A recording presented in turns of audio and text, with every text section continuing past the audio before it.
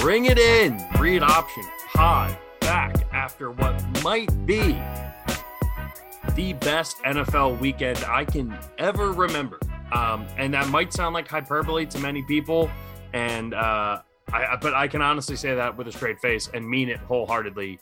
An absolutely absurd weekend, crazy games, close games, even Sunday night, which was not the most entertaining game, was still really close, right? And kind of felt like Washington could come down and score at any point. But that's not what's going to be leading the way. We have the whole crew together today, and we're going to get through everything. So first off, boys, how are we doing? It's great to see both of you. How's everybody doing? Dude, amazing. This is literally one of the best weekends of sports ever. So we had the World Cup on top of all this NFL games, which was an incredible game too, by the way. Incredible game. One of the best sporting events I've ever seen. And in addition to that, no one's going to care, but the Chess World Championships were yesterday. Hikaru Nakamura upset Magnus Carlsen, which was insane. In Nakamura upset? Yeah, it was wild. It was absolutely electric. Every sporting event you looked at, you said it had everything. We had the biggest comeback of all time. We had incredible finishes. We had overtimes. We had Purdy magic for our boy Scotty. We had all these different things going on. The Broncos won and hit the under. I mean, insane things have happened. So, I'm just excited to see what the hell the rest of the league has in for us, because this was crazy. And to cap it all off at the end of the week, it's the host's birthday. Happy birthday, Jeff. Thank you. I do appreciate that. It is my birthday, 27 years old today, which is kind of an insignificant birthday, but it was a great present, right? It was a great early birthday present to have an unbelievable just overall weekend right now. And I'll say this too, like, I'm not a huge soccer guy. I love international soccer. Like, I think international soccer is super interesting. It's like the Olympics, right? Like, you get into it once every 4 years. And then I keep my eye on the Premier League and other stuff as well, but not as closely as you two follow them. I don't have a Premier League that I call home. But the final on Sunday morning was so ridiculously entertaining, and it lived up to all the hype in the world. And it was incredible because, like, I was pulling for Messi just because Messi's an all-timer, like arguably one of the greatest, if not the greatest soccer players of all time. And this is the only thing missing. And then you have this French team who's the reigning World Cup champions with this young superstar Mbappe, who at age 23 could have multiple World Cup championships under his belt. And he had a hat trick in the game. He's sixth in World Cup scoring already at 23 today, all time. Which is ridiculous. The goal, he had to tie it a minute after the penalty kick, was sick, because there'll be people that was nasty. Well, like, two of his goals were penalty kicks, right? Which, like, all right, fair. But the goal he had to tie the game, and they always say, disgusting. Right, 2-0 is the most dangerous lead in soccer. You always hear that. That goal was fucking ridiculous. And then it goes into extra time, and Messi scores, and then it goes to a penalty kick, and Mbappe scores, and then we go, and the save by the Argentinian goalie. Like, I know we're going to talk about all the crazy football stuff, but I do want, because the save at the end of extra time, that was a no doubt goal for France that would have won it with, like, the added time in extra time for the Argentina's goalie to make that save was unreal. And then that just steamrolled into a ridiculous day of football in the NFL. Like, Sunday was an all-time day. Yeah. Just sit on the couch and watch football and drink beer the whole day. And I absolutely loved it. So, and I love this too. A lot of the soccer people are like, yeah, no. If you're new to soccer, this is what it's like all the time, even though they know it's not. I mean, it's not like that all the time, not quite that high stakes, but you do get awesome drama. And there's a reason why football, as our friends across the pond call it, is as popular as it is. And it was electric. It was an unreal final. And did you guys see, and there was a great shot that ESPN posted of someone in Argentina who had a drone and was flying it through the streets of Argentina. And like, and I mean, it makes every celebration, every Super Bowl parade, everything else look like small potatoes compared to that. Like that was ridiculous. I will say that is the standard for big tournaments in the World Cup. Whoever wins, it's different. Like Buenos Aires was going off when Italy won it in 06. Everywhere across the country was going off. So, that is the norm for big tournaments like that. I will say that the game, I don't know, that was pretty electric, but yeah, that's definitely a norm around the world. The game was all time. And again, that was a great table setter because the only thing that could have possibly, at least even for me, like I was like, I don't know if any games today, especially on paper, were going to come close to that. And that's also following the ridiculous games we had on Saturday. But the Sunday games delivered. We had unbelievable finishes, a ton of impact on the playoff standings. Normally we would say, hey, let's start with the Thursday night game because we don't typically talk about it. But look, your Niners, they came out, they dominated defensively. Here come the Niners. Geno Smith had a garbage time touchdown in the fourth quarter that made the score seem closer than it was. The Niners dominated. Christian McCaffrey, I do want to give a shout out to Christian McCaffrey. He's had a ridiculously good season, and no one's talked about it because at this point his reputation is what it is. He gets hurt a lot, but when he's on the field, he's amazing. He's been healthy all season, and he's been electric. And him on this Niners offense, like if the knock Niners, on wood, Jeff, knock on wood. Well, I don't know if I want. I mean, for his sake, I'll knock on wood. Especially now that my fantasy season's over, I can knock on wood for that. But if the Niners make a run, a big part of that's going to be Christian McCaffrey, especially because Deebo Samuel is likely not to be seen until the postseason anyway. So Christian McCaffrey is going to be a huge part of that. Brandon Ayuk as the number one wide receiver, not really going to be a whole lot. We saw George Kittle have a big game, 2 touchdowns for him.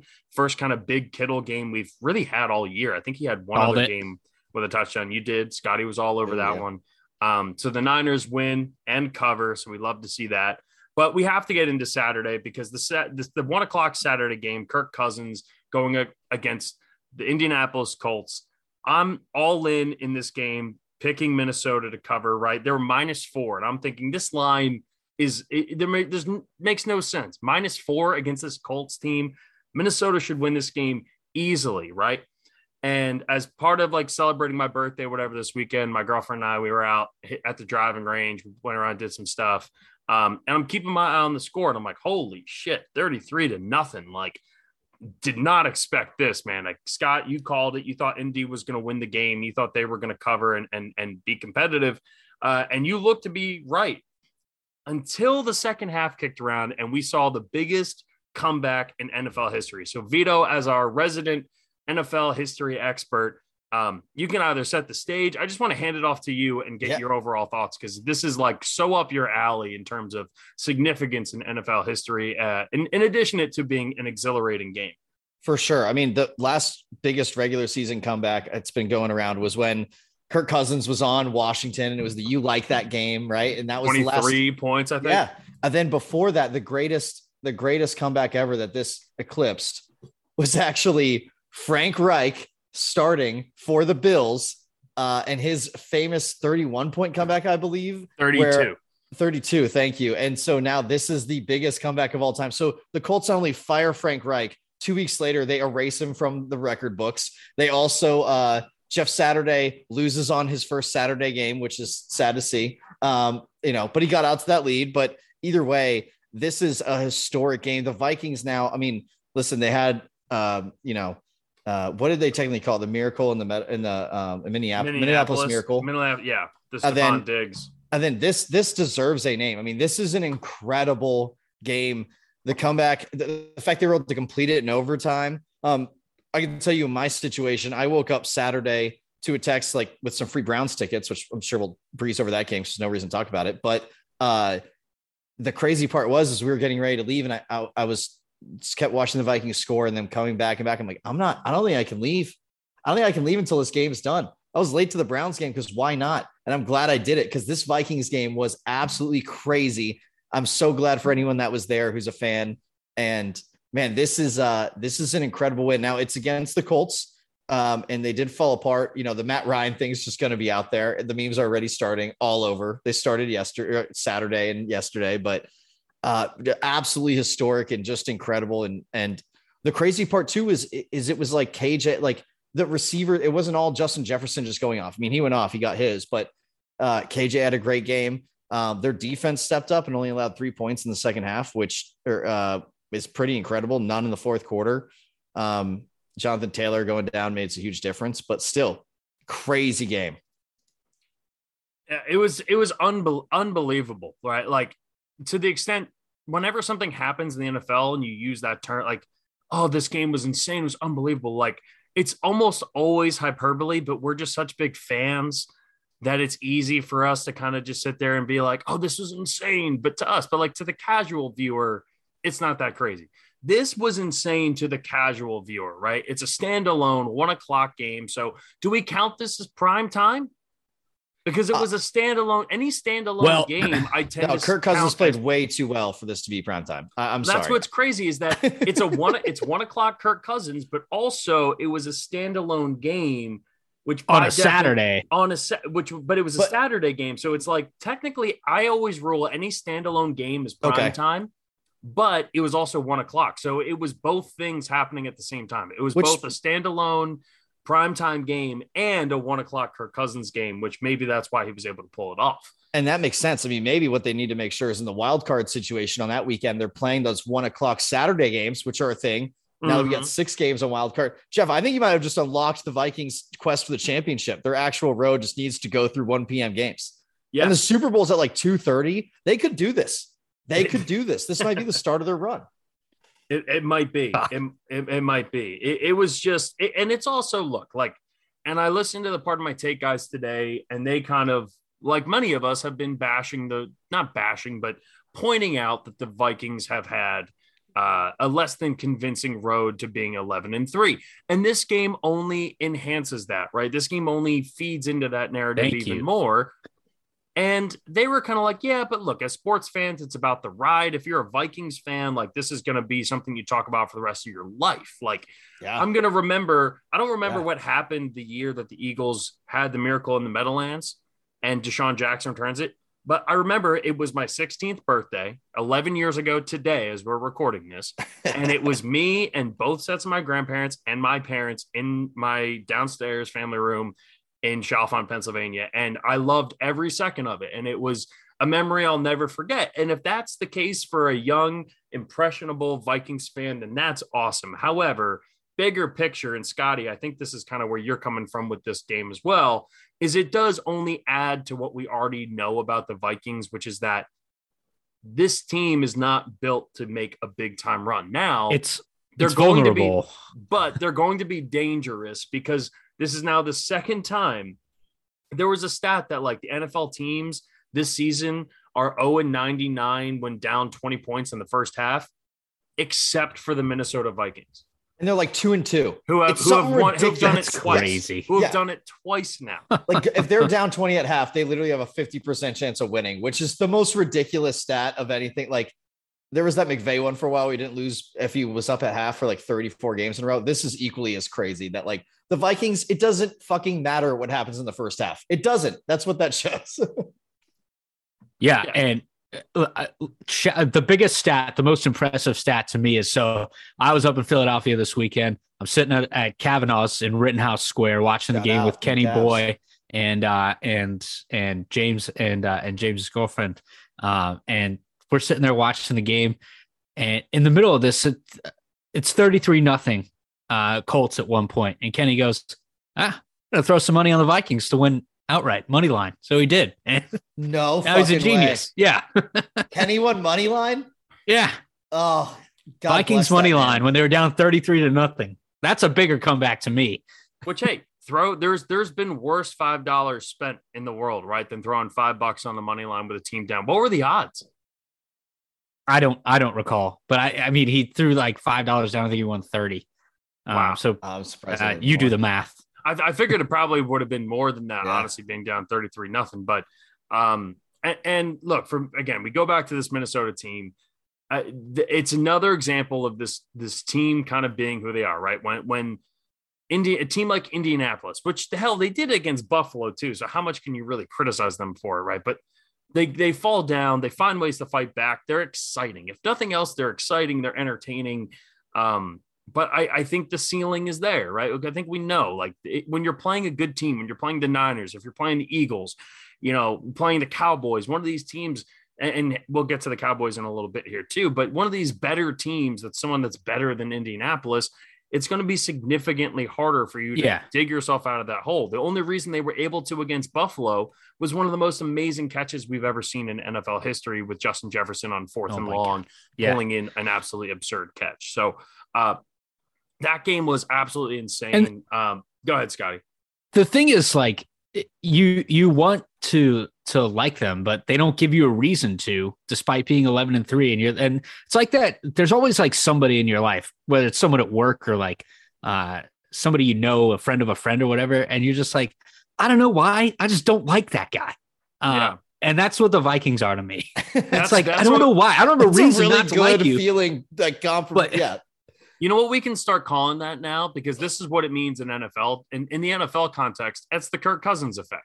Yeah. Right. Which is no matter what happens with this Minnesota team, it's because it's Kirk Cousins. Right. So now when there's somebody in your life who maybe you're not the biggest fan of, or maybe you have some, you can't put your finger on why you don't like them, just call it the Kirk Cousins effect, because and it's not like you hate what it is. You don't hate them. You're just, you're not going to, go out your way to watch them. There's just something there that doesn't make me want to buy all the way in on this guy or girl. And it's the Kirk Cousins effect.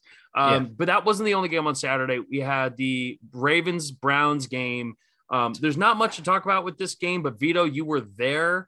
So I want to hear what the atmosphere was like.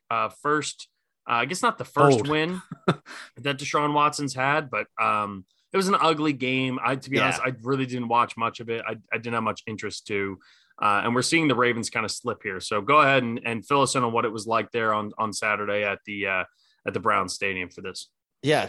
So it was, first of all, crazy story. Shout out to some guys, but basically I woke up to someone saying like, "Hey, you want these tickets?" And I was like, "All right, I'll roll over and hit the game," and end up meeting meeting new people, having them go to the game with me. This whole story is for a random life shit episode, not for now, but crazy story there to fill you boys in on later. But the game, two things jumped out. One, Deshaun Watson, it was his first game in Cleveland. I've never seen him play before. That guy's way fucking taller than I thought he was. He is a noticeably big human being in the backfield, and his movement still, like, just his movement skills of just quickness.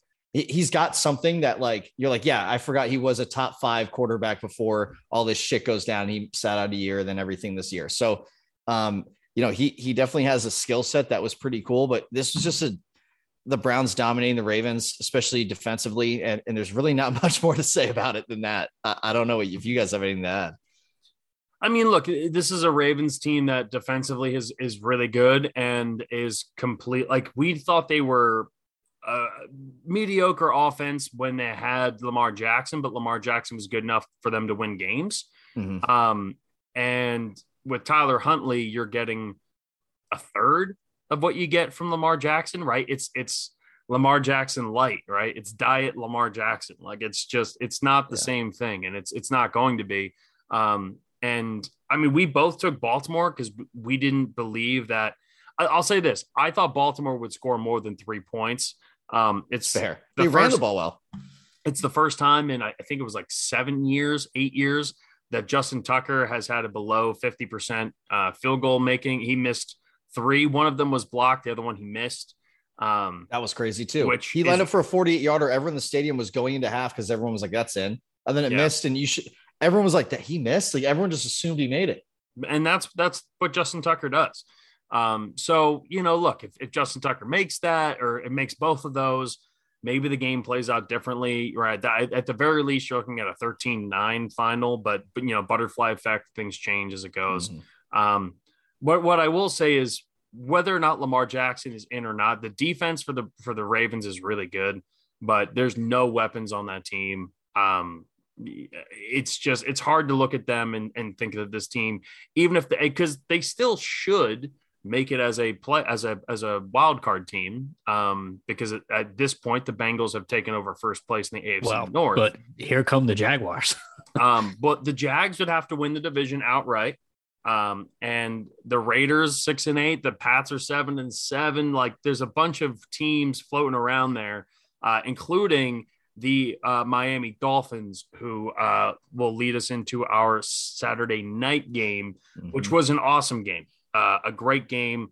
The talk going into it was all about the weather, whether or not Miami would be able to hang there, whether or not Miami would be able to, to have their offense, right? It's another game where Tua didn't look great, right? He made some throws, but it wasn't a great Tua game. This is now 4 weeks in a row that hasn't been a good Tua game. Yeah, low completion percentage to your point, which has kind of been his thing, right? High completion percentage, good QBR. So you're absolutely right, man. But they also got into a situation where they were looking for overtime, right? They were winning going into the fourth quarter.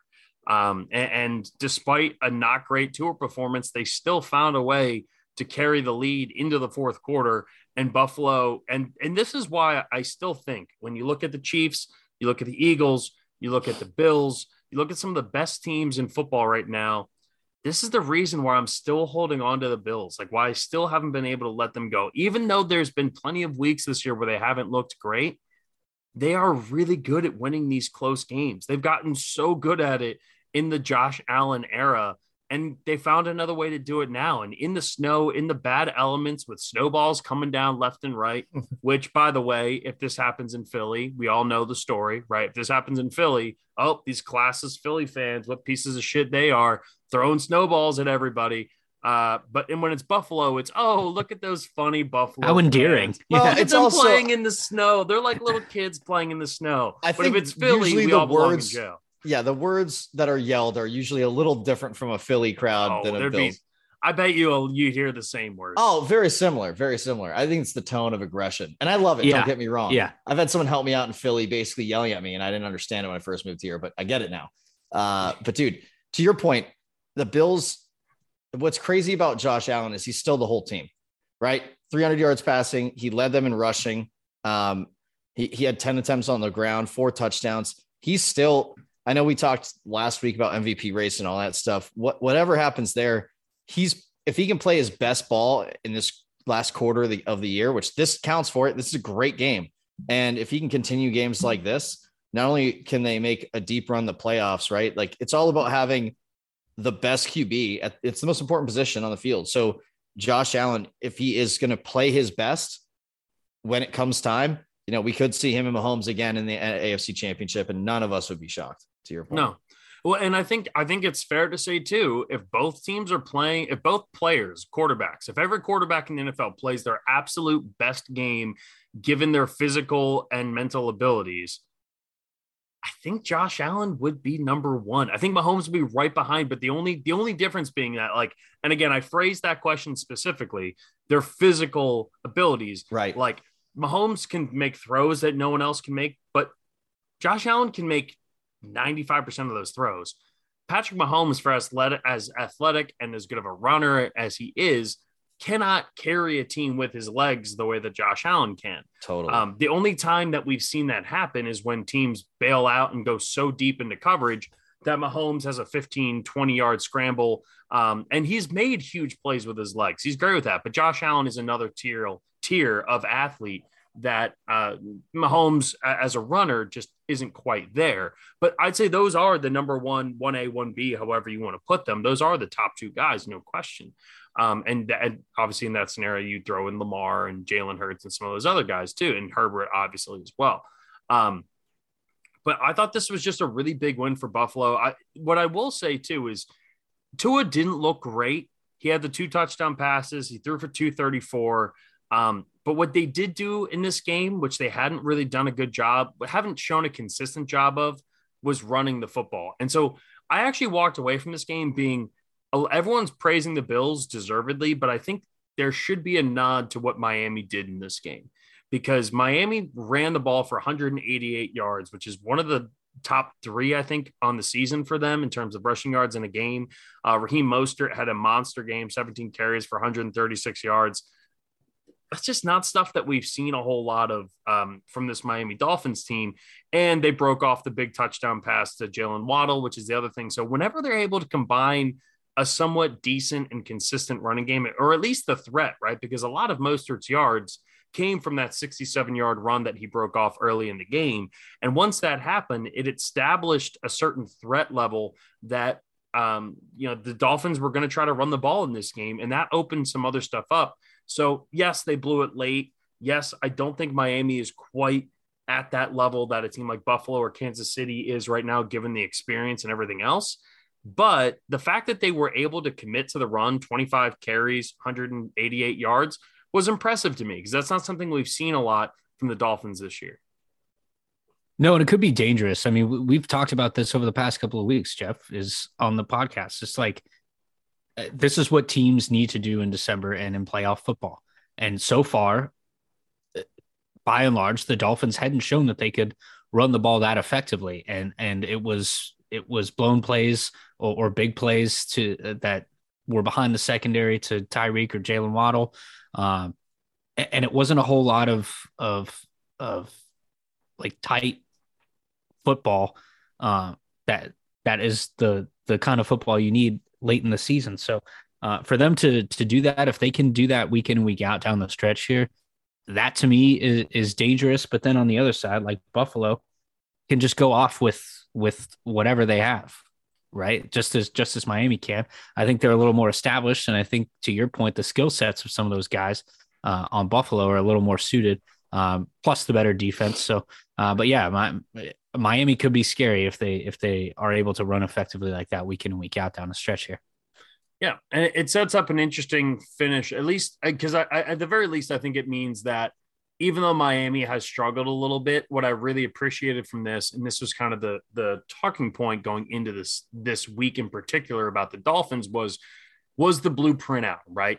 We saw it with the Niners, and we saw it last week with the Chargers, that, all right, if we just have our corners play really physical, we're going to give up that one deep touchdown like Miami did, right, to Jalen Waddle, but that'll be pretty much it. And what Miami did a really good job in this game of kind of proving was that, hey, we can move the ball in different ways, and we can run the ball if we need to in cold weather, in the snow. We're not afraid to break that out. I don't know what that means for Tua.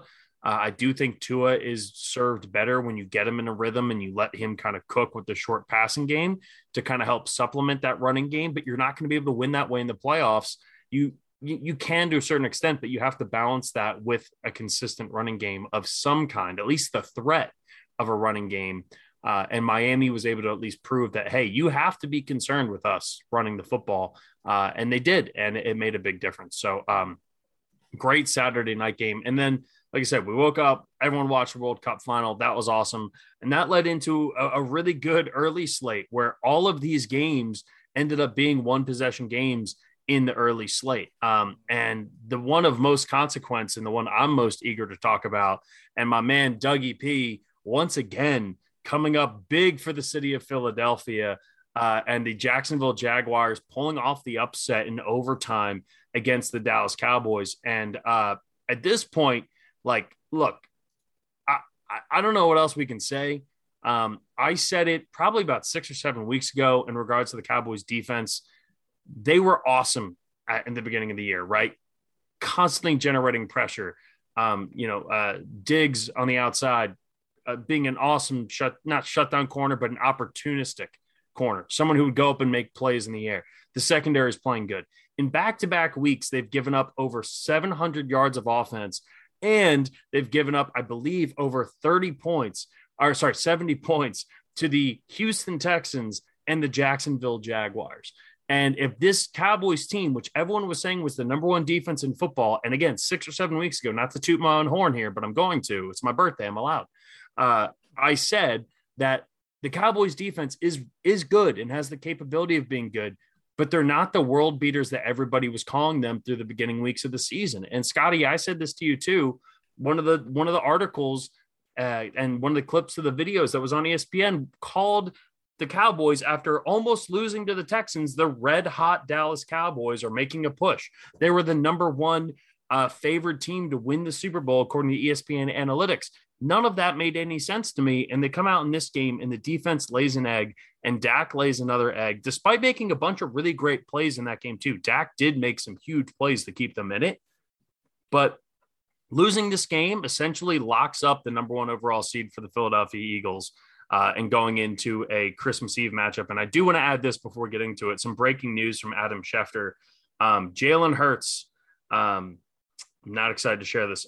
Eagles quarterback and MVP candidate Jalen Hurts is uncertain to play Saturday versus the Cowboys due to a sprained shoulder that he suffered during Sunday's win over the Bears. Hurts was hit late in the third quarter when Bears defensive end Trevis Gibson drove him into the ground. So huge news in the NFL circuit. And I just think before we started talking about the Cowboys and knowing we would touch on the game this Saturday, I felt like you guys should know that because that broke literally about 5 minutes ago once we started the pod. So gonna just swallow that. It's fine. Everything's fine. But we happy do have birthday. Happy birthday. But nonetheless, the Eagles are still one win away. All they have to do is win one of their last three to clinch it. The Cowboys now basically solidifying the 5 seed in the NFC playoffs. I do think this loss has a lot to do. I heard Colin Cowherd. I heard his take earlier, and I agreed with that in a way and disagree. And what I agree with is he said a lot of times we look at the losing team and give them, unnecessarily too much grief. And he thought that the best thing was the Jags feels like they found their quarterback and their coach. They have their combination. And that's the hardest thing. Like the Niners, Scotty, your Niners have the coach. They're trying to find the quarterback, right? Some people have the quarterback and they're trying to one find would the stay coach. healthy. like they have Herbert in San Diego, but is Staley really the guy? And is their offensive coordinator the guy? So trying to find that combo, Jacksonville kind of has. But what I disagree about is that I think the Cowboys do deserve a lot of slack for this because, to your point, Jeff, everyone's talking about how great they are, and they're like a great fantasy defense. They'll get sacks and turnovers, but I really don't think that they're an elite defense. I mean, giving up 34 in regulation, 40 total, not good. Jacksonville's defense obviously has a lot to do with that too.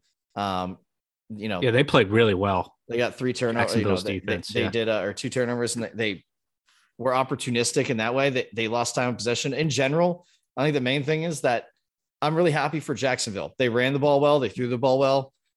Trevor Lawrence looks like a damn good quarterback, and I'm really excited to see what happens here for the rest of their season, and then also the rest of his career. Year 2 should be really exciting for the expectations in Jacksonville. 100%, especially with Doug. But look, for the Cowboys, we've talked about it almost all season when Dak's been out there and healthy. That offense needs to run through the running game. And we've seen how bad it gets when Dak is the guy and he's going 30, 35 plus passes. And it happened again, right? I mean, he had a pretty good game, 23 of 30, 256 is super efficient. But like when you get down to it and the other team's playing you close, by the way, because they're playing a really good game too, what Jacksonville was. When you get down to it and you have to make those plays in the end, look at that one that won the game in overtime. That was a forced play by Dak Prescott to get the ball to his receiver. And it ended up, bouncing off the hands and into the Jacksonville cornerback's hands for the touchdown. So I think it can't be centered around Dak and throwing the ball as much as they, especially in the last couple of weeks when they've had success, like real legitimate success running the ball, whether it's both Tony Pollard and Zeke Elliott or one or the other. What's interesting about Dak, though, is that Dak also, the scramble touchdown pass to, I don't know if it was Noah Brown, it wasn't CeeDee Lamb, but there was a scramble touchdown pass he had that put them up again before the Jags went down. Whatever the last touchdown pass that he had, he scrambled to his left and made a really, really smart throw, directing traffic with his finger, set it up like an elite level throw. And that's why I've defended Dak to family members in Philly, which is a really dangerous thing to do as an Eagles fan, where you're defending the quarterback of the Dallas Cowboys, saying that I do see the elite traits in Dak Prescott, but I'm always fascinated when it comes to Dak is that there's moments where Dak is elite and there's moments where Dak is bottom tier, like below Kirk Cousins tiers, where when you look at the raw numbers, like Kirk Cousins and Dak ultimately are the same quarterback. And it's weird because he kind of is the comp, but Dak does make these throws in big moments that are really, really impressive.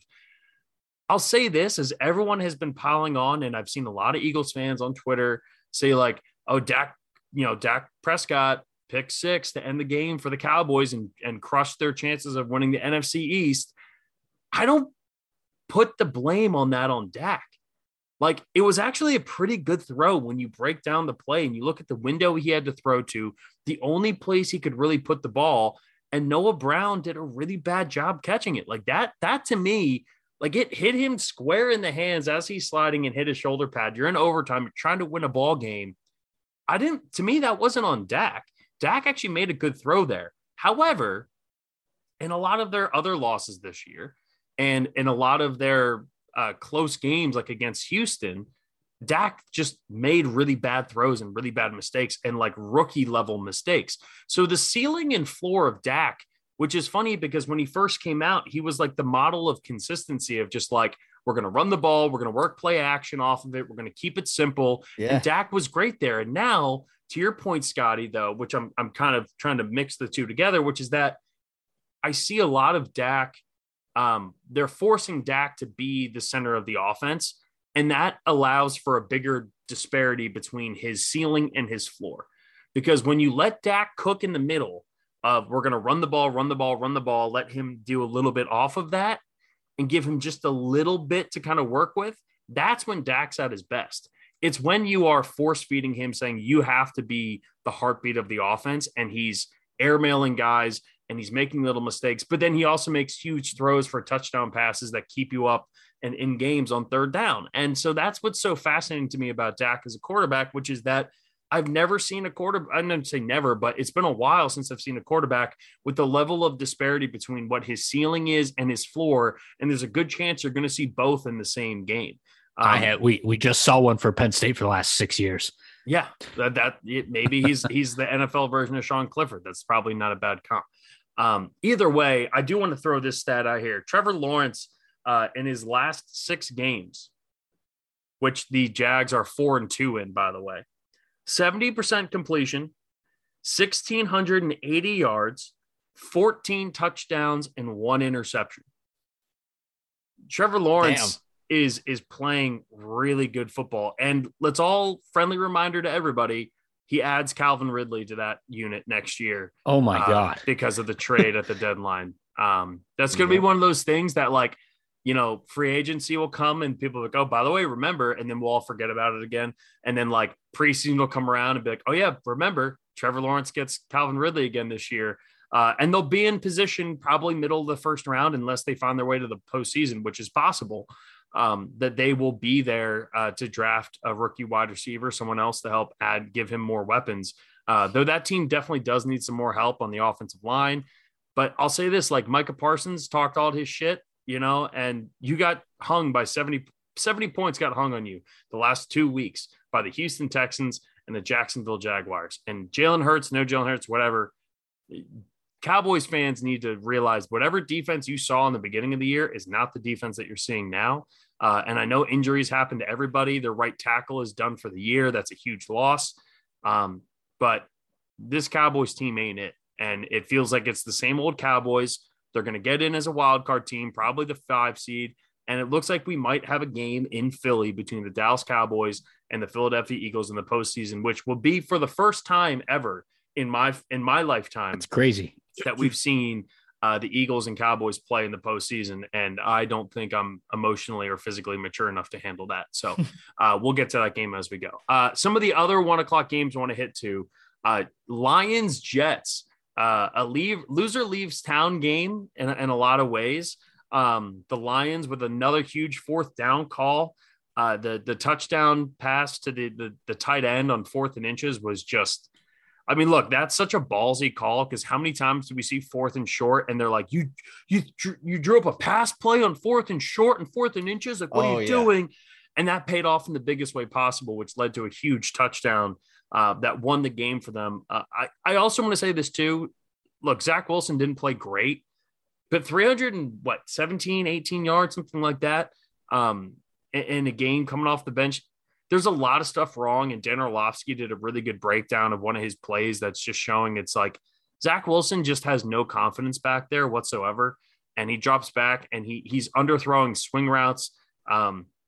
He's at his best on like the deep ball touchdown to Uzama was like his pro day workout, where he's rolling out and just fucking slinging it because that's when he feels comfortable doing it, where he just has to let it rip.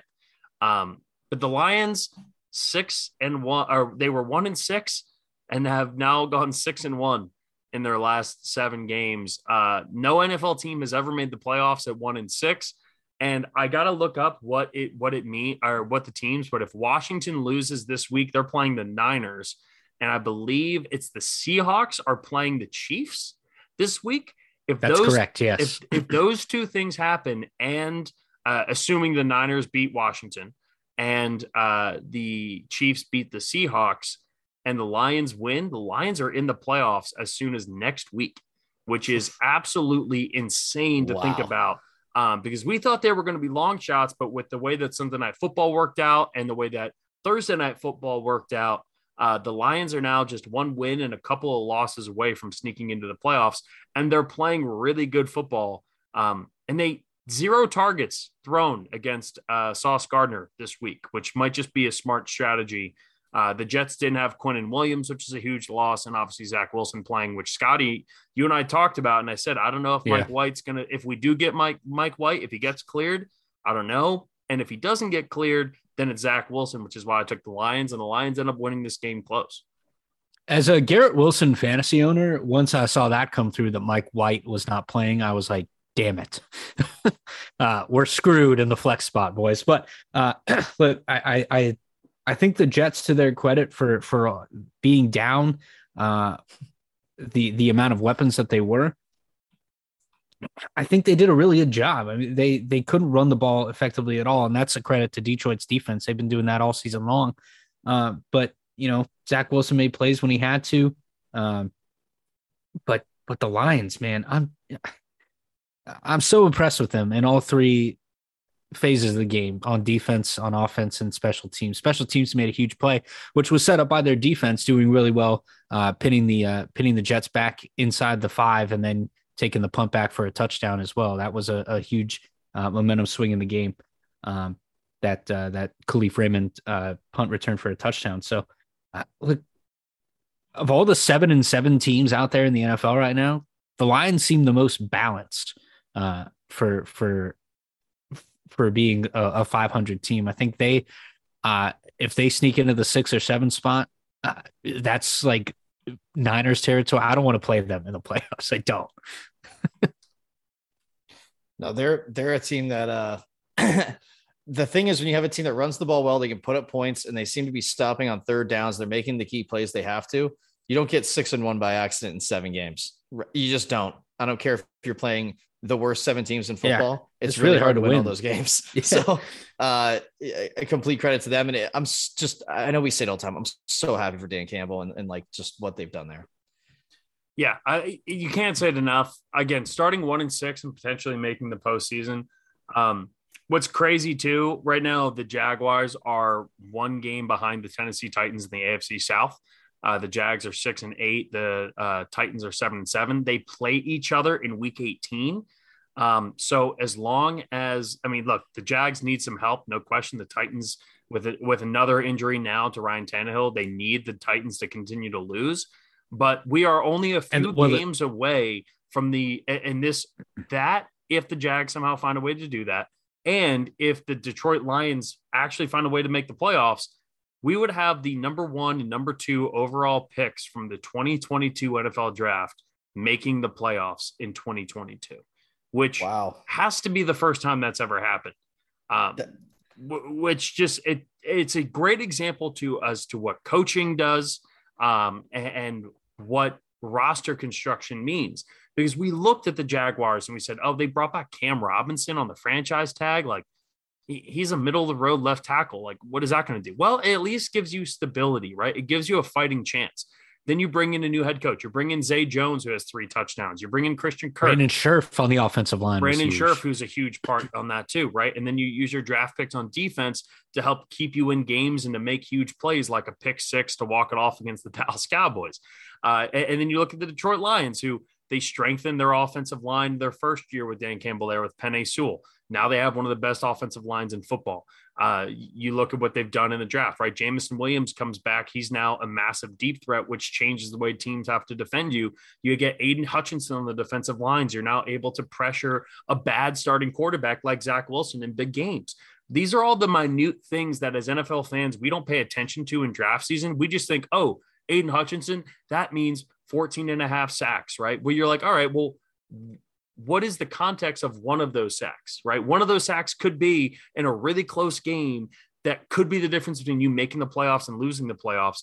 And the roster construction, as well as the coaching over the last 2 years for 1 year, even for Jacksonville with Doug Peterson coming in after the Urban Meyer disaster, says a lot about the front office between Jacksonville and Detroit. And I forget the name of the GM for Jacksonville, but he's not particularly well liked, but you have to give him at least some sort of credit Trent Baalke?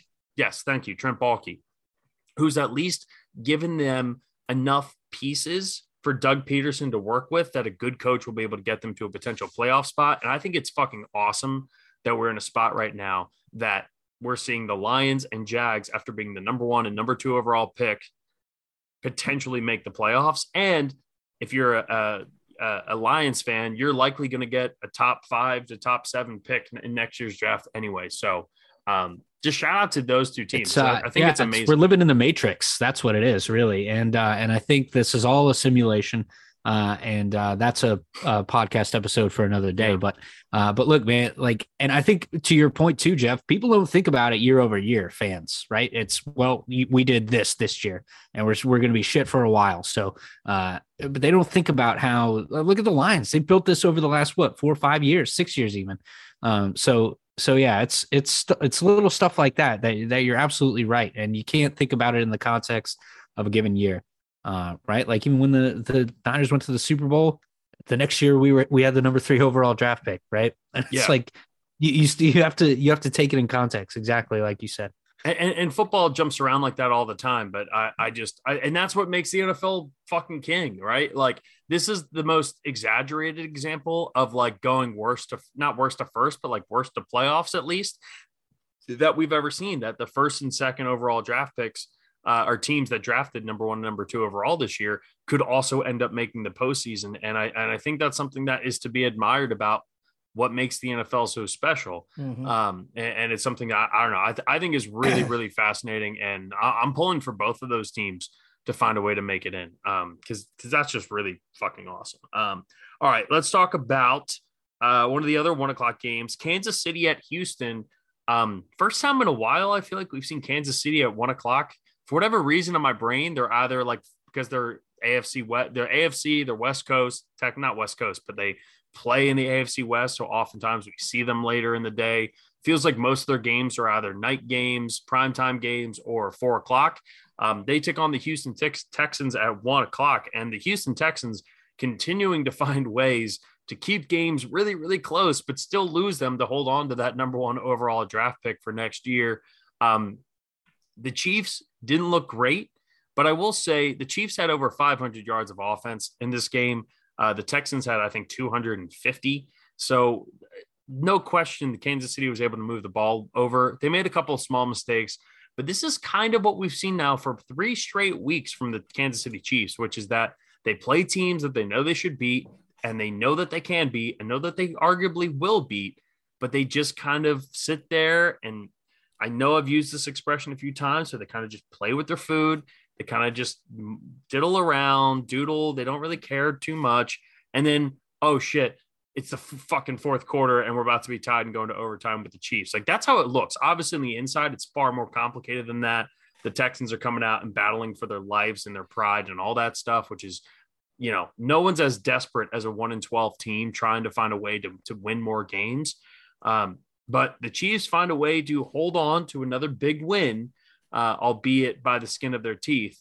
And since that game against the Bengals, the Chiefs haven't quite looked as good, but at the same time, their offensive numbers through that whole stretch have been ridiculous. So how do we feel about the Chiefs right now, knowing that it hasn't looked pretty in their last 4 games, including the loss to Cincinnati, but they've still found a way to pull off wins in each of those games? I personally think that, like, to your point, the offense is still moving. There's still 500 yards of offense. I think their 2 turnovers were, say, untimely on their side. And the other thing is that they didn't, for the Texans being as bad as they are, they got a couple key third down conversions, kept drives alive. Listen, the Chiefs outgained the Texans by double the amount of yards. But they also had 10 penalties for 100 yards. So it felt like a lot of the Chiefs, to your point, shooting themselves in the foot. The Texans were obviously in it. Davis Mills, 50% completion, but he had a couple tutties. And we had a Royce Freeman sighting out of the backfield. Yeah, I did see that. Kind of wild. I mean, he was on the Broncos, right? I forgot he existed there for a minute. Damian Pierce out for the year. So yeah. But Kelsey obviously had a game. Listen, I think that this is just Mahomes spreading the ball out, doing his thing. Should they have won this game earlier? Yes. I think if they didn't have Mahomes, they lose this game. I mean, he had 40 plus attempts. He was 36 of 41. That is the highest quarterback completion percentage in NFL history when a quarterback has 40 or more passing attempts. It's at like 87%. So a historic game for Mahomes to barely beat a 1-12 team. Yeah, there are concerns in KC. The team needs to pull together around him and perform better. But he's got like 5 straight weeks over a 330, which is ridiculous too. So I'm not worried about Mahomes. Like it's a little different this year than it was last year when we were talking about the Chiefs in at this point in the season, right? Last year, it's like, are they done? Has everyone figured out how to play defense against Mahomes and Eric Bieniemy's offense? And in the end, we were like, no, except for the Bengals in the AFC Championship game, right? This year, they have an effective running game. They have Isaiah Pacheco back there, who's been really good. They have Jerick McKinnon, who has been absolutely electric over the past 3 weeks, both out of the backfield, running the ball as well as receiving over the past 2 weeks. And I feel like on offense for them, it's more like you said, Jeff, they kind of just sit around and it's like, it's going to be Kelsey and Juju and whoever else, right? Right? Okay. And then they finally figure it out during the game. And so I think that's a concern, like, especially if you're similar to what we talked about earlier with the Vikings, where it's like, yeah, your team's really, really good on both sides of the ball. But like, if you get in one of these situations against a really good team that you're playing in the postseason, it's going to be harder to climb out of that than it will be against the Texans. Yeah, I think that's a good point, Scott. I'll say this, though, like the way that they're similar to Minnesota is more just like the offense, you're confident can score when they want to score, right? For Minnesota, the cheat code is Justin Jefferson. For Kansas City, it's Patrick Mahomes, which is why Kansas City's offense is a lot better than Minnesota's, despite Minnesota also having good offensive numbers. Mm-hmm. But it was the small mistakes. And Vito, you said it there, right? The penalties was a big part of it. But it was the 2 fumbles, right? It's the fumble on your own 25-yard line that made it 25 yards when you have a 2 quarterback system of Jeff Driscoll and Davis Mills coming at you from the Houston Texans, and then fumbling again at the 50-yard line. And you're creating short fields for bad teams and bad quarterbacks. And even in the NFL, that's going to burn you. And we're going to talk about the Eagles game in a little bit, but that's the same reason why Chicago kept that game close, was because of simple, dumb mistakes from teams that shouldn't be making them because they're playing lesser opponents.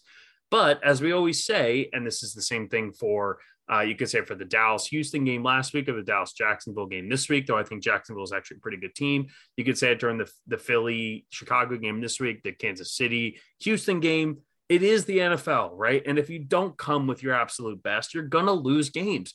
And it's so easy because that's the thing, too. It's like we talk about this all the time. And there's some NFL guys who I love. Like one of my favorite NFL guys, and I've mentioned him on the pod before. His name's Ben Solak. He works for The Ringer. He's as respected. He's like 26, too. This dude's a fucking dick. He's this successful at 26. But he is really, really good. And he obsesses over this. And he's got a brilliant football brain. But he also talks about NFL teams in a way that kind of irks me, which he goes like, well, this team just fucking sucks, right? And we do the same thing, right? Because we're fans and we say that. But whenever I say that in the heat of a game or whatever, like I said it a million times, we're losing to the fucking Bears right now. Like we're going to like really, right?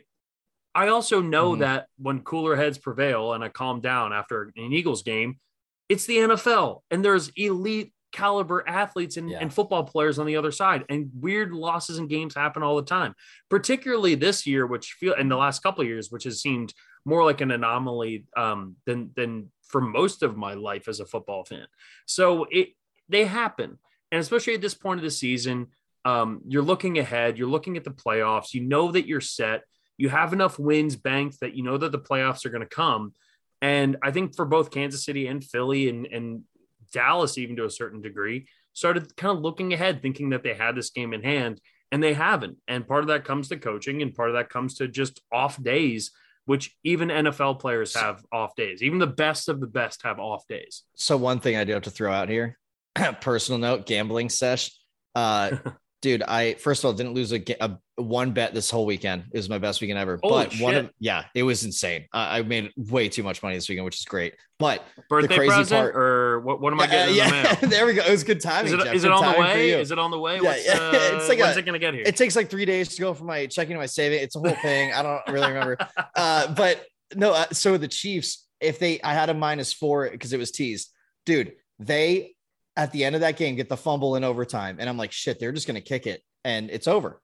And they decide to run the ball and they run for a touchdown. And I am screaming like crazy. That was $125 play for me. Just that one run. All I needed was them to score a touchdown. It was the last leg of this giant teaser. And God damn it, did they come through. So I was freaking the fuck out when the Chiefs won.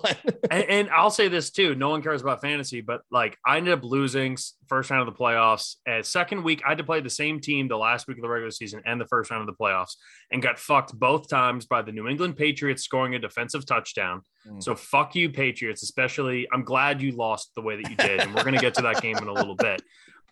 But also, I picked up Jerick McKinnon in free agency like a month ago, and it has to be one of the most clutch and smart, because I knew this was coming. I knew there was going to be a Kansas City player who was going to break out and become Mahomes' favorite, and it's always a little pass-catching running back, and I saw McKinnon, and I grabbed him. Back-to-back 30-point games. He put me up 30 in my fantasy matchup. Ultimately didn't come through. It happens. But Jerick McKinnon, he's got a home with me forever. If you're ever in the Falls Church area, Jerick McKinnon, you can come stay with me. I'll put you up. I'll feed you. We got some decent bourbon here. I'll take care of you. Don't you worry about it, Jerick McKinnon. And Vito will do the same for you if you're ever in Philly, unless you're 100%. Playing the Eagles in the Super Bowl. Yeah. All right. Speaking of the Philadelphia Eagles, let's talk about the Eagles and the Bears. This is kind of the last of the significant games, only because for the Eagles, look, they find a way to win this game. It was ugly. 30-mile-an-hour winds in Soldier Field. It was like 18 degrees. On TV, you're kind of sitting there going like, what the fuck is happening? Like, how are the Eagles in this game, like, looking as terrible as they are against a team as bad as the Chicago Bears? Well, the Bears had 2 weeks of game plan coming off their bye, which is one aspect of it. Two, the wind was outrageous.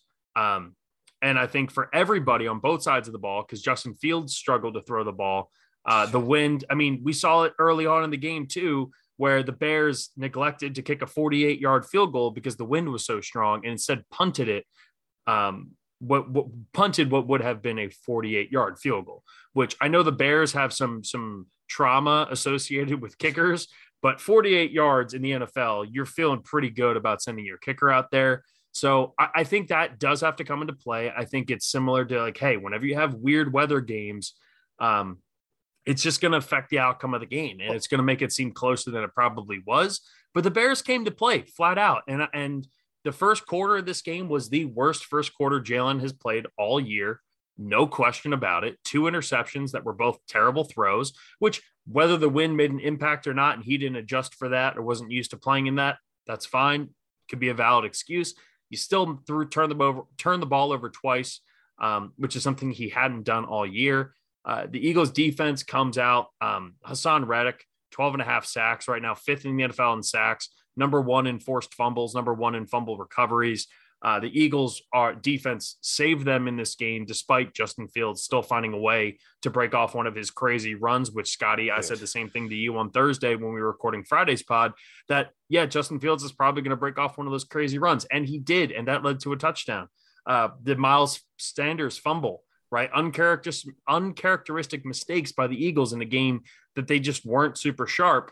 And yet they still found a way to win. The biggest question now that we just learned at the start of this pod, Jalen Hurts injured, and what the rest of that kind of looks like for them is obviously going to be a concern. But nonetheless, they win this game. They're 1 win away from locking down the 1 seed.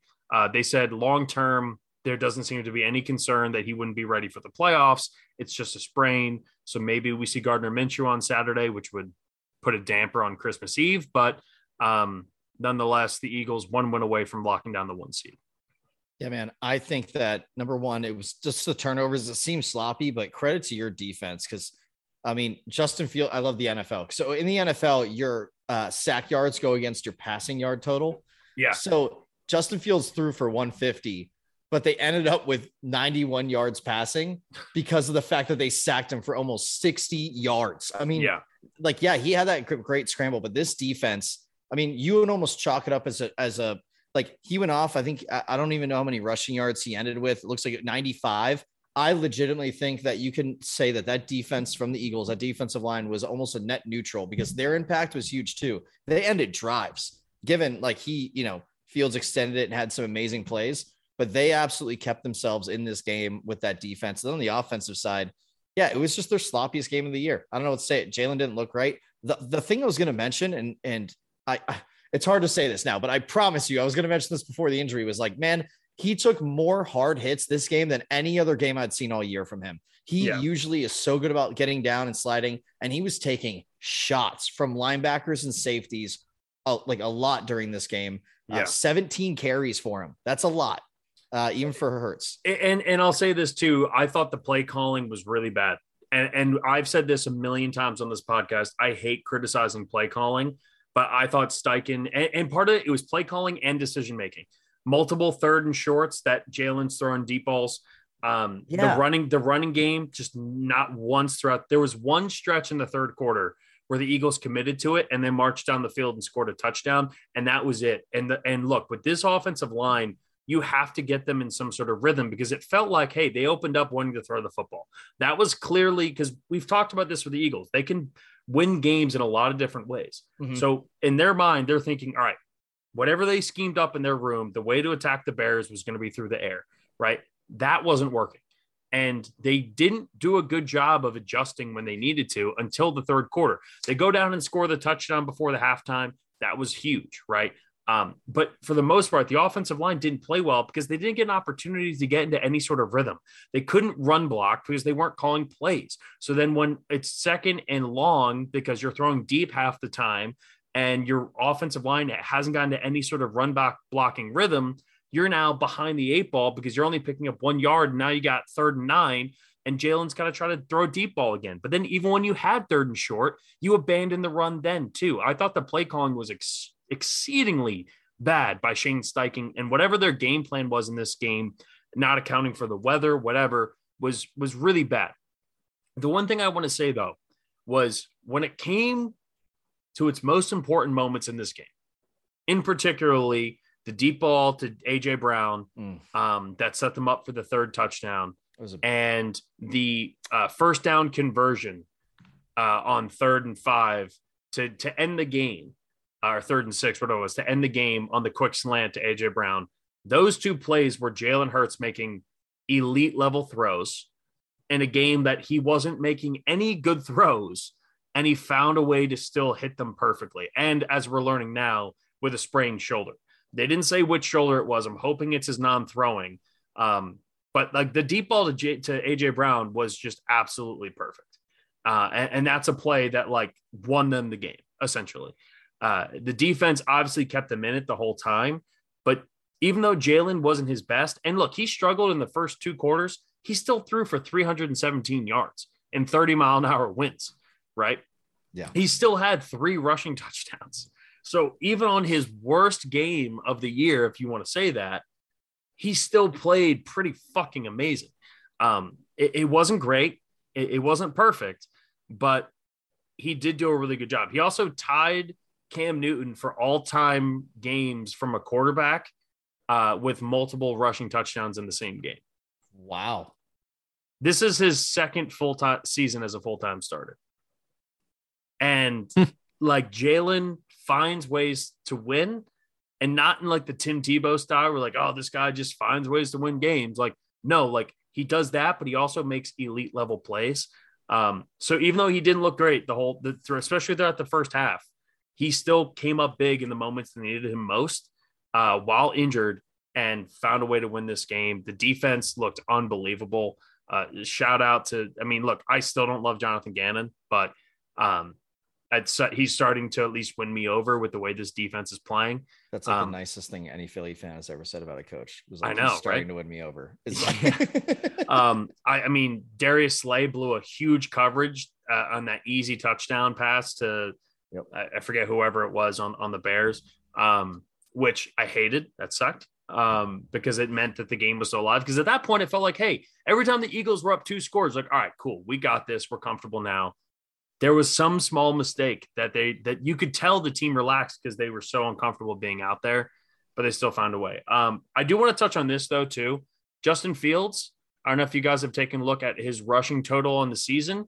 1,000 yards exactly. 3rd quarterback ever to eclipse the 1,000 rushing yard mark. That is Justin Fields. And the 3rd Chicago Bear, probably. Well, no, because the only ones were Lamar and Vic, right? I think Michael Vick. Yeah. The only 2 players in NFL history to at the quarterback position to rush for 1,000 yards. He's at 1,000 exactly, which is pretty great. I mean, look, I'll say this: watching your team go up against Justin Fields is terrifying.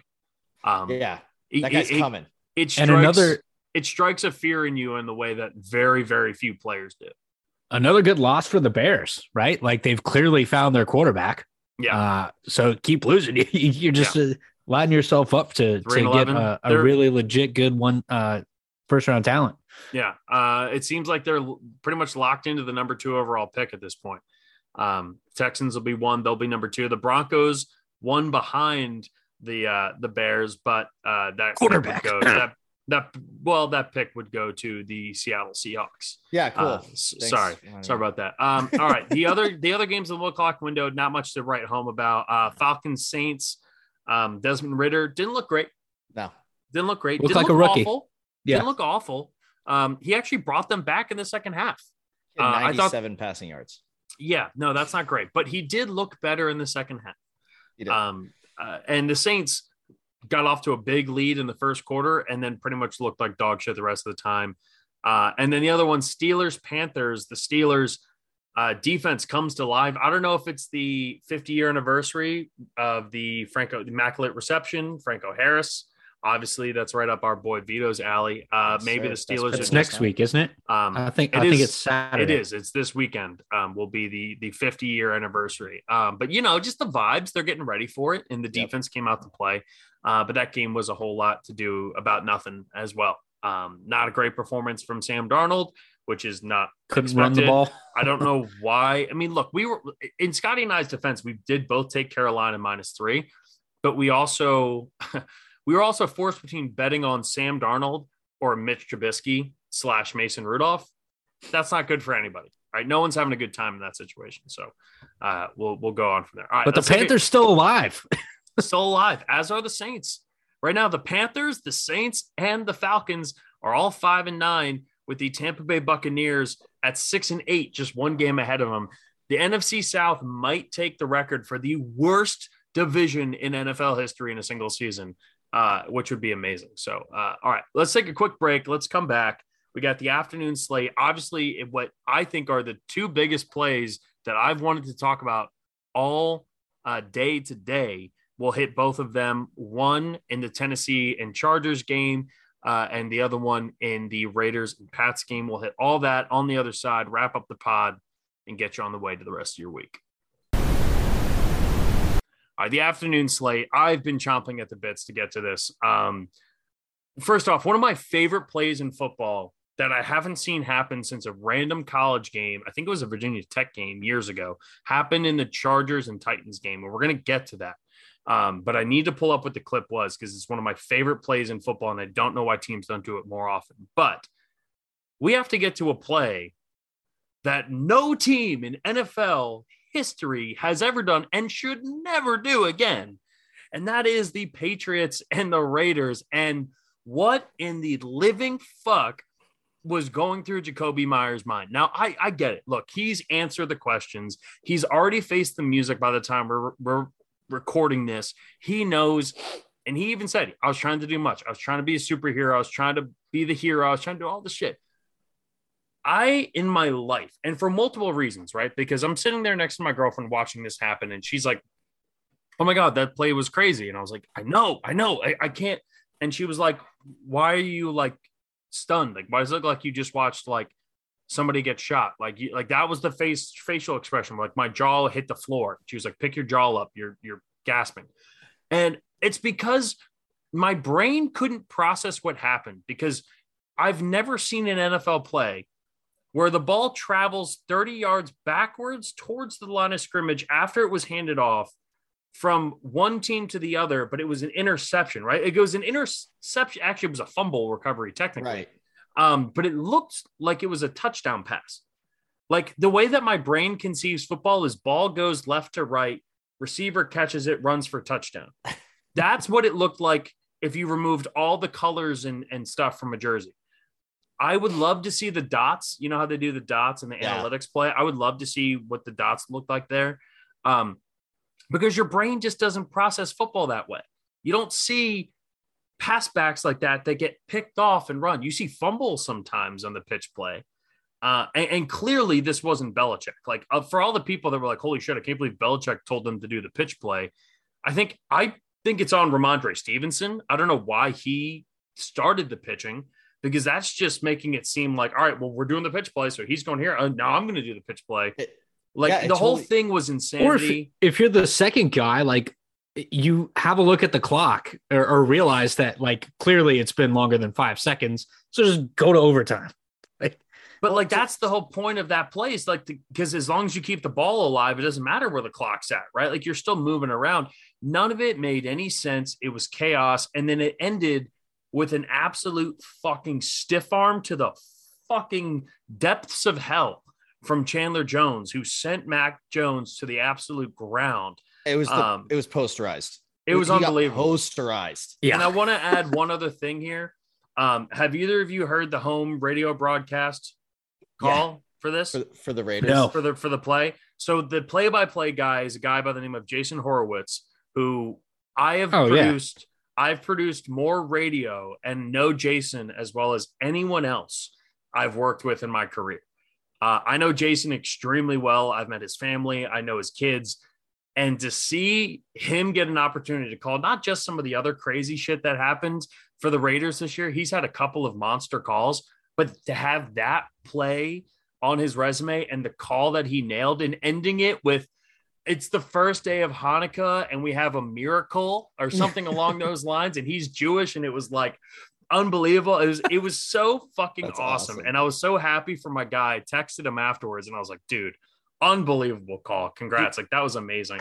One other thing, craziness. Just fucking insane. Craziness. Another call about it was Steve Levy, I believe, had it for whatever the national broadcast was. It sounded the radio, the ESPN Kenny radio. Albert.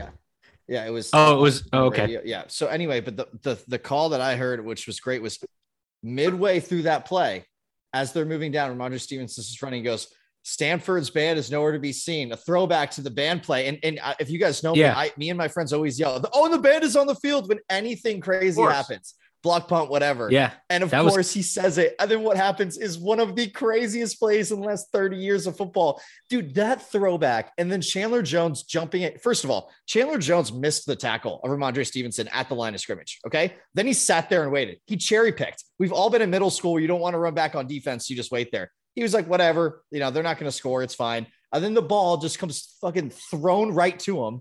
He jumps up, grabs it. And all he has is Mac Jones. I love the people saying right now, he's like, dude, Bailey Zappi would have made that tackle. I don't know about that. But what I do know is that he got absolutely Chandler Jones, the beast. He used to be a Patriot, right? I love the fact that he made this play, but that is without a doubt one of the most exciting things that we've seen all season in the last, seriously, 30 years. That is a play that now forever, no one will ever do that again. This is the teaching moment for all of football. This will not happen again in 30 years. I really believe that because this will be on all the highlight reels of what to do in game situations. Here's the thing though, Vito, like it's not because it shouldn't have happened to begin with. Like I think everybody already, whatever lesson that would have been learned from being like, oh, we're not like the Rob Gronkowski, the Miami Miracle against the Patriots a couple of years ago, right? It's putting in Gronk there as the Hail Mary threat, right? Like I think teams learned from that and said, hey, we're not going to put like a big knockdown wide receiver guy there. We'd rather just have an extra defensive back, someone who learns and trains. They had Matt tackle. Collins back there. Right? Like I think teams are learning not to do that as much. But the lesson that was supposedly supposed to be learned from this, everybody already knew. If it's a tie game, you either throw a Hail Mary, which Bill Belichick said afterwards was too far to throw it, which I believe it would have been about a 60 to 65 yard throw to get to the back of the end zone, which Mac Jones definitely has that arm strength. Yeah. So I don't know I think that was just an excuse from Bill. I think it was I think it was more of a timing thing. They didn't think they could hold the pocket because they were getting blown up. Which that could be it too, right? Yeah, it could just be, hey, we can't throw it. That could either be arm strength. It could just be in the pocket, whatever.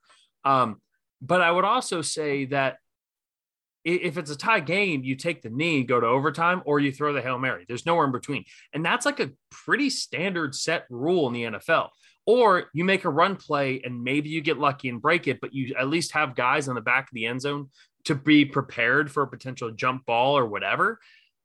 The pitch play on a tie game is not something that any competent NFL team does, which makes it even that much crazier that it happened with the fucking Patriots. Like, right? And this all comes after too, the questionable call with the touchdown catch in the back of the end zone, which look, who scored the touchdown? I think it was in a Jaguars game last week. There was a touchdown that I think it was Zay Jones on the Jaguars, where from the angle from the TV, it didn't look like his feet were in. But then they had the pylon view. The pylon view, you could see his feet. There was like 3 blades of green grass in between, right? Yeah. And they called it a touchdown on the field, and they said the play stood, right? In this play, it looked identical to the out of bounds line as the play the week before did, but they didn't have the pylon cam angle, and they called it because it was at the back corner as it stood. And I don't know. I sit here and I just kind of go like, I understand why it was called as stands, right? Because the other thing too is when you have those really high up cameras, like that one was like the far back, the sky zone kind of view. And that's the only view you have of him looking like his foot was out of bounds. It is objectively hard to overturn that call. Totally. For clear and evident. Yeah. To have clear evidence. That's very unclear evidence in any way. In or out. And I understand Patriots fans' frustrations. Like I get it. If I was in the same boat, I'd be saying, what the fuck? Like that looks like a pretty clear angle of his foot being out. But if they come out and say, hey, there's not clear and undisputable evidence, like I also can't argue it because I've seen plays like that have had the exact same thing. So totally. But I don't know. Going back to your other point, I think the lesson learned is from a player standpoint of, like, I honestly don't mind one pitch. Let me say that. I don't mind if you're doing a run play and then the whole thing was, hey, we're going to run this draw and this dude's just off to the sideline of you, behind you and towards the sideline, pitch it to him. And if he makes something happen, great. If not, whatever. And maybe he has another pitch guy behind him. But to just turn around and chuck the ball backwards 30 yards that's the moment of learning. Because for me, right, I grew up playing rugby. This lateral game literally happens in a whole sport. I know it's not practiced as much in the NFL, but like these guys are athletes. They can do a couple pitches. It falls to the ground. You're probably going to get the tackle. I don't mind it as much, but the turnaround and throwing it is like, when that happened, everyone, I think I can speak for all of us. Everyone's just like, what the fuck are you doing? And throwing it to Mac Jones too. Like you can't double pass that shit. Like Jacoby Myers was a college quarterback. Yeah. And you could tell he was slinging it right. And he threw it backwards, not to the other sideline, right? If you throw it out of bounds over the other sideline, whatever. But like this was bad. But in a tie ball game, and I will say this, sorry, Scott, I didn't interrupt, but like last thing to what you were saying, Scott DeVito, like this is by far the last time any team will ever attempt a pitch play when it's a tie game, which by the way, I think you could maybe count. I've never seen it before. That's not to say it hasn't happened or that I maybe forgot one. I can't ever remember a tie game, end of regulation, doing a pitch play because I remember the year the Eagles won the Super Bowl, Brandon Graham picked off a Derek Carr pitch play thing against, it was on Christmas Day and took it back for a touchdown. So it's like, I've seen that happen before. I don't think we're ever going to see that and that's one thing. Look, if you're losing, you're in desperation mode. Right. If you're a tie game, you have a chance to win a fucking football game. Sorry, Scotty, go ahead and jump in with what you were going to say. No, I was going to ask Vito from a rugby standpoint. It's the high percentage look, right? It's not turning around and throwing it 30 yards behind you. That's the difference, man. And I think to Jeff's point, no matter what, this is a drastic example now of now no one will do this. And I don't think, get to your point, that wasn't the plan. I think Stevenson was like, hey, I'm going to pitch this. So then Jacoby gets the ball and he's like, fuck, I need to keep this alive. It doesn't matter what your coach said beforehand. You were in absolute reaction mode. You're in the NFL. You have elite athletes running at you and you think that you have the ball and you have to keep it alive for whatever he thought at the time. And obviously to your point, Jeff, he said everything he needs to say, but this is one of those losses that sucks. I don't think anyone thinks that this is, the Patriots still probably maybe won't make the playoffs. We'll see what happens. That's what makes it so big, right? Because it could have an inopportune between the touchdown call where they didn't get a good angle to prove whether he was in or out. And then that play, you go from being 8-6 after all the other losses that happened in the AFC that like actually helped you out, that gave you a chance, where all of a sudden we're turning around going like, hey, the Pats are only a game behind the Dolphins and they have to play another game, right? And you're talking about like the Ravens at 9-5, and now you're only one game behind the Ravens at 8-6, and all of these things, like 8-6 at this point pretty much not locks you, but between the Dolphins at 8-6, the Ravens at 9-5, and the Chargers at 8-6, this gives you a chance. If the Pats are 8-6, you're right in the mix. And I don't know how all the tiebreakers would have broken out if the Pats had won that game, but they at least would have been tied with the Dolphins and the Chargers. And then you have the Ravens, who would have been in there at 9-5, who, unless Lamar Jackson comes back, are probably going to slide to 9-6. And then you're one win away from finding a way to the playoffs. This puts you 2 back with 3 to go too. Yeah. And essentially ends your chances of making the playoffs. So it's just a monumental mistake, but more than anything, just the most insane moment. One of the most insane moments. I would say right now it's number one, which is crazy because I didn't think anything would top the Justin Jefferson 4th down catch and the fumble in the end zone and all the stuff that happened with the Vikings and Bills. I didn't think anything would top that, and this has now topped that. The ending of this game was unreal. I watched it, no joke, after Red Zone. They showed it like 5 different times at the end of Red Zone. I went back live. I was floored every time. And I watched it on YouTube no less than like 25 times today. And I was still like circulating Twitter. I mean, like everyone and their sister shared. So it's a huge. The fact that we had this and the Vikings comeback in this weekend with a World Cup best final maybe ever. This is why we all started saying this is the most crazy weekend ever. And to unpack it takes a while, but like, not to mention there's other great things we're going to get to. Like it's not done. This is crazy. Yeah. Happy. This weekend was as drunk as I was on Friday night, which was very, very drunk. All right. Now I alluded to this when we came back from the break. Titans Chargers, my favorite play, one of my, like, I could honestly, if I made a Mount Rushmore of my favorite football plays, this one would be on it, which is the defensive back jumping inbounds, out of bounds, to bat a ball back to his teammate to intercept it. And I never understand why more guys don't do it, which I understand. I can't say I don't understand. I do understand because coaches tell you knock the ball down. If it's out of bounds, let it go. Because on the same side, you could bat it in and a wide receiver could catch it and run it for a touchdown. But there's also a rule.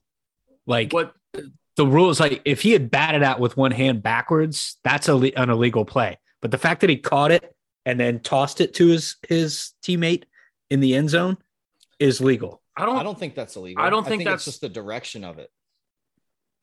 Yeah, that's what I mean. He could have like batted it backwards, but that's an illegal play. But the fact that he caught it and pitched it like forward to his teammate. It's a very ambiguous play, right? Because the difference of a pass breakup or whatever, like, because he didn't catch it. That was not I forget who the defensive back was for Tennessee, did not catch it. He had 2 hands on it and volleyball, 2-hand spiked it. Just like set it. Yeah. Yeah, exactly. He like just set it and it just landed perfectly in the lap. Now he did move it forward. But that's also one of those things where it's like, well, then any tipped ball could be ambiguous, right? Like, so I think there is a rule about it, but I also think it's one of those things that's incredibly difficult to call.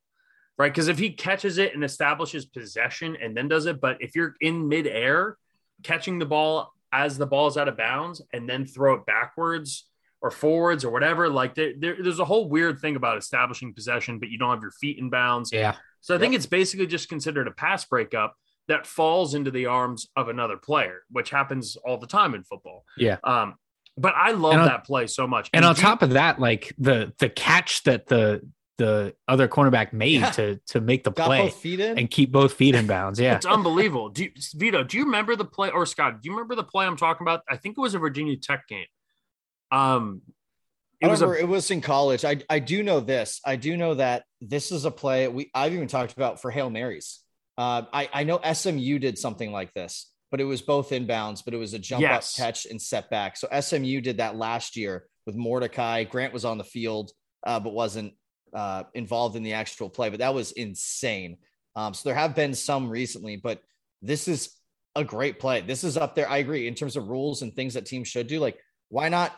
If you need to get the ball out of bounds and they're guarding the sideline, have your receiver run a corner. No, he's got to jump ridiculously far out, grab it, tip it back into your own guy and have him catch it. Like, this is something that I think as the game evolves, we will see people try and do it a little more. Now, there's a huge negative part of the receiver can't touch out of bounds at any point before touching the ball, or it's a penalty. There's a lot of penalties that could happen running this play, so it needs to be desperation mode, but beautiful, beautiful play. It's the exact opposite of what we're talking about with Jacoby. It's like, man, what a heads up play. You made a difference in this game.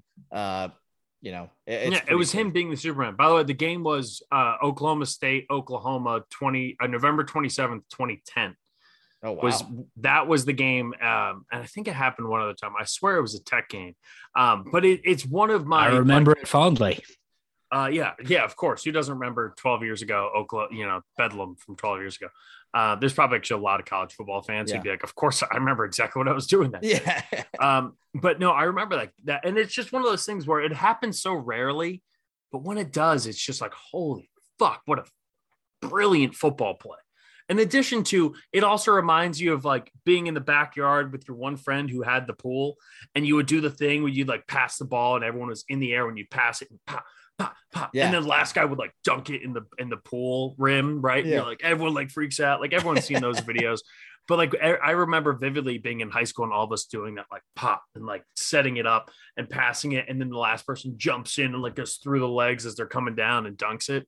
So it scratches that like nostalgic, just like fun itch, but also like, God, as you said, Vito, like the antithesis of what the Jacoby Myers play was, which is that like just a brilliant heady play that essentially keeps them in that game and made a huge difference.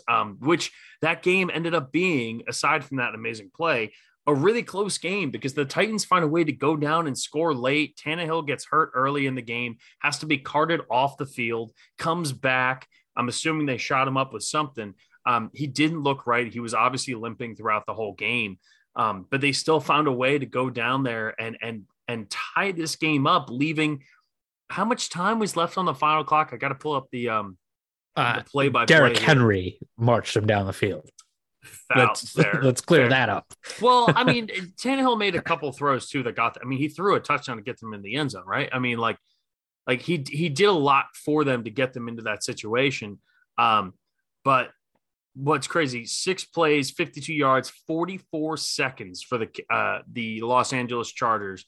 And the throw by Justin Herbert rolling out to his right that he hit, was it Mike Williams? I forget who he hit. It might have been Josh Palmer. He made an absolutely unbelievable play. Right on the sideline. It was Mike Williams from the Tennessee. It was down to the Tennessee 20-yard line. On 2nd and 4 from the LA 45. So he threw it. It was about a 45-yard throw from when the ball left his hand. But just an unbelievable elite level throw. And that's the kind of shit where you look at Justin Herbert and you're like, you are the best quarterback in football. It's true. Look, he, for the last like 4 weeks since coming back from his injury, has put footballs in places that I didn't think a person was capable of like targeting a football with that amount of high precision and high accuracy to some of these receivers. It's like Vito, I was texting you about this when I got the new Madden. It's like there's a new mode where you can where you're passing. It's like adaptive passing where you can put it where only your receiver can get it. Justin Herbert's doing that for real in real life, like on almost every pass over the last 4 weeks. To me, it seems yes, it's incredibly beautiful, but it seems like he's where Aaron Rodgers was at this point in Aaron Rodgers' career. Like when Aaron Rodgers was this age, he was now. I think he has. Listen, arm strength be damned. It's not like Aaron Rodgers has no arm strength either, but Herbert's just got a little more of a cannon maybe, and not as much touch. I mean, it's about the same. I mean, thinking of what Rodgers was at that time, it's probably similar, right? Pretty similar. Yeah. So I love it. I think the point is that like sometimes we get ahead of ourselves and say like we've never seen something like this. We've seen this before. This is reincarnated a little bit, but we are about to see, I think, 3 to 5 years of Herbert being an absolute beast. We know Burrow's there. We know we are shaping up. Like everyone talked about after Brady, Manning, Breeze, all this stuff. And it's been about 5 years since, all those guys started going downhill, 7, I guess, with Manning. We're at the point where these guys are stepping into their prime, and the Josh Allen, Mahomes, Herbert, and Burrow matchups are going to be absolutely ridiculous in the AFC because it plays like this. We're going to get this consistently for the next 3 to 5 years. Particularly in the AFC, because it's Lamar in addition to those guys. Lamar, Allen, Mahomes, Burrow, Herbert, like all those guys are absurd. Russell? No, definitely not Russell. No, I mean, I'm with you there. And so here's the thing, right? I was listening to a couple of guys who are really, really big in the NFL nerd community. Because Justin Herbert is Jesus Christ to the NFL nerd community, right? Like he is like their white whale. He is the Holy Grail. He is everything that they could possibly believe. And the biggest problem with Justin Herbert is that he's too good at doing what his coaches tell him to do. Honest to God, like he does exactly what he's supposed to do. His processing is at an elite level. His arm talent is at an elite level. His athleticism is not quite like elite, but it's on the higher end. He's very fast. He's very athletic. But when we see moments like him rolling out to the right and playing a little bit of backyard football for one play, which was the play that won them the game, the pass down to Mike Williams, that is what he has the potential to do. But essentially, and this is their words, he's a robot. He does exactly what he tells you to do. He's a quarterback robot. Remember the video that went viral of the robot who shoots 3-pointers and foul shots, and he hits and half court shots, and he hits them all because they have it perfectly calibrated. Oh yeah, Steph Curry. That is no, not Steph Curry. I mean, yes, Steph Curry, but this is an actual robot. That is essentially what Justin Herbert is, right? He does exactly what he's told to do, processes it exactly as how he's supposed to, and then has this unbelievable arm talent. It's the like the old debate between like cooking cooking and baking. Like cooking's an art, baking's a science. He's amazing at the baking. He's amazing at the science of knowing exactly what to do. I need to see him do more of the art shit because that's what Mahomes does off the charts, because Mahomes can do both. Josh Allen can do both. Even Jalen Hurts right now can do both, right? He needs to let that artist side of him cook more. And part of that's because Joe Lombardi is a fucking idiot and is absolutely hamstringing him and not letting him get to his ceiling. But what we see in big moments, because he has to do it to win, is he finally breaks the chains of that robot and decides to be like, hey, I need to make a play. And he rolls out to his right and delivers one of the best throws I've seen all year. And you can look at it and it might not seem that impressive, whatever. I promise you, everything that went into that last play, that got them down there and throwing on one foot as you're approaching the boundary, keeping it in bounds, delivering it directly on point while Mike Williams is draped in coverage. Like that's as hard of a throw as exists in the NFL. And Herbert he's just special, man. He really is. I just want to see him embrace that like creative football artist side that is so fun with Mahomes and Josh Allen, right? Because that's all he's missing. If you tell him these are your progressions, this is what this play does, read it, he can do it perfectly, fluently, and will do exactly as the play is designed. Let's get him to do that off kilter shit more, because that's when he's really electric. Yeah.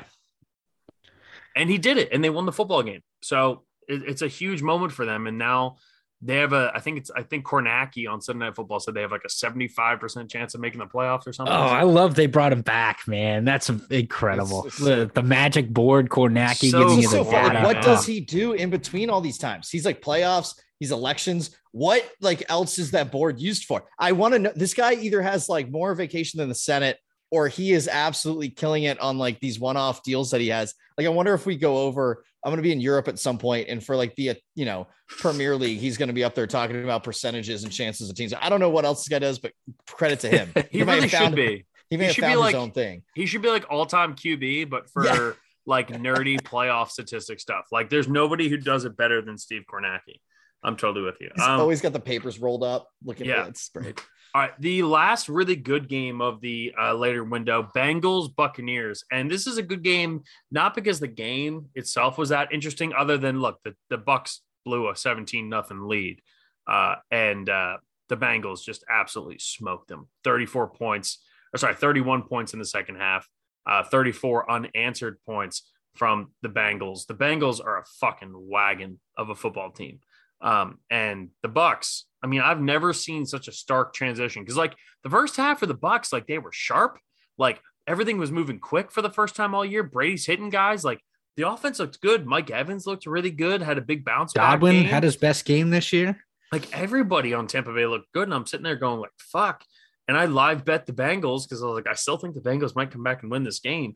And they did very comfortably after being down 17-0. But I also like, that was kind of like one of those long shot bets like Kenny, where you're like, I don't expect this to hit, but fuck it. I believe in Joe Burrow. And Burrow just put on an absolute masterclass, and the defense for Cincinnati forcing 3 turnovers in the third quarter to give them a chance to come back. And from that point on, as soon as that game was, they took the 20-17 lead in the third quarter, going into the fourth quarter, that game was over, and Cincinnati's defense looked phenomenal. I mean, there was a garbage time touchdown there late that kind of made it seem closer than what it was. It was not. It was an absolute ass kicking from this, basically the last drive of the second quarter on. Cincinnati ran away with this one. Yeah, they did. But I wonder too, because they played so well over the past, what have we said, 9-10 weeks almost, that, we kind of put away the first half as an anomaly, but they did not play well in the first half on either side of the ball. And I mean, part of that was Tampa Bay playing the best football they have probably all season. So there's that. And then, the injuries on defense keep piling up. Trey Hendrickson was banged up coming in this one. He had a broken hand, played through it with a club on his hand. Sam Hubbard got injured. Who's their other defensive end on the other side. So I think there's cause for concern if you're a Bengals fan, just looking at that first half and being like, whoa, what was that? We haven't seen that since week 3. But, on the other side, Burrow and Jamar Chase and T. Higgins getting involved again. And then Joe Mixon sealing the deal at the end there on a couple of good plays by him, smart plays by him. I think ended up being the difference. But yeah, I mean, I don't come out of this feeling ecstatic if I'm a Bengals fan. It was a great win, no doubt, but I don't come out of it feeling ecstatic about it at all. I think I'm feeling good because the offense didn't play well and the defense played out of their mind. To get 3 turnovers that they did, listen, I don't know whether to give more credit to the Bengals or slack to the Bucs shit to the Bucs, because those 3 turnovers on their first 3 drives, whatever it was in the third quarter, was absolutely the game. I mean, it took all the momentum, swung it. Cincinnati had short fields consistently. They had less than 250 yards of offense, and they scored 34 points. Like, they were just efficient. They had the ball a lot of times in the Bucs deep zone because of the turnovers, and that was the game. I really do believe that, no turnovers, I think Bengals lose this game. But that's not how the game's played. And this is how it ended up. Credit to the Bengals, but there's definitely some concern. But I think the hope is defensively, if you can create turnovers, this offense can beat anybody, is really what that's showing. even if you have short fields or you don't need to go the full length, because we know they can too. So if the defense can help them out here, they're going to be hopefully playing some complimentary football come January. Yeah. I couldn't disagree with you more, Scotty. If anything, this game actually makes me feel way better about this team. Because remember where this team was after beating Carolina and Pittsburgh, right? They were, that was 4 games ago. So they're sitting there at 6-4, right? On the outside looking in the AFC North division, and talking about as like a potential wild card team. And then you looked at the schedule and you saw Tennessee, who at the time was 7-3, right? And then you saw Kansas City, Cleveland, who you hadn't beaten in the last 5 meetings, Tampa Bay, New England, Buffalo, and Baltimore. And you looked at that schedule and you said, there's no way, or if there is a way, it's going to have to be a replication of what we saw last year, that this team is going to rattle off enough wins to get this shit done. And in each one of those games, by the way, so now they've won 6 in a row. They've won 8 out of their last 9 games, going all the way back to the New Orleans game, which I think was like week 5.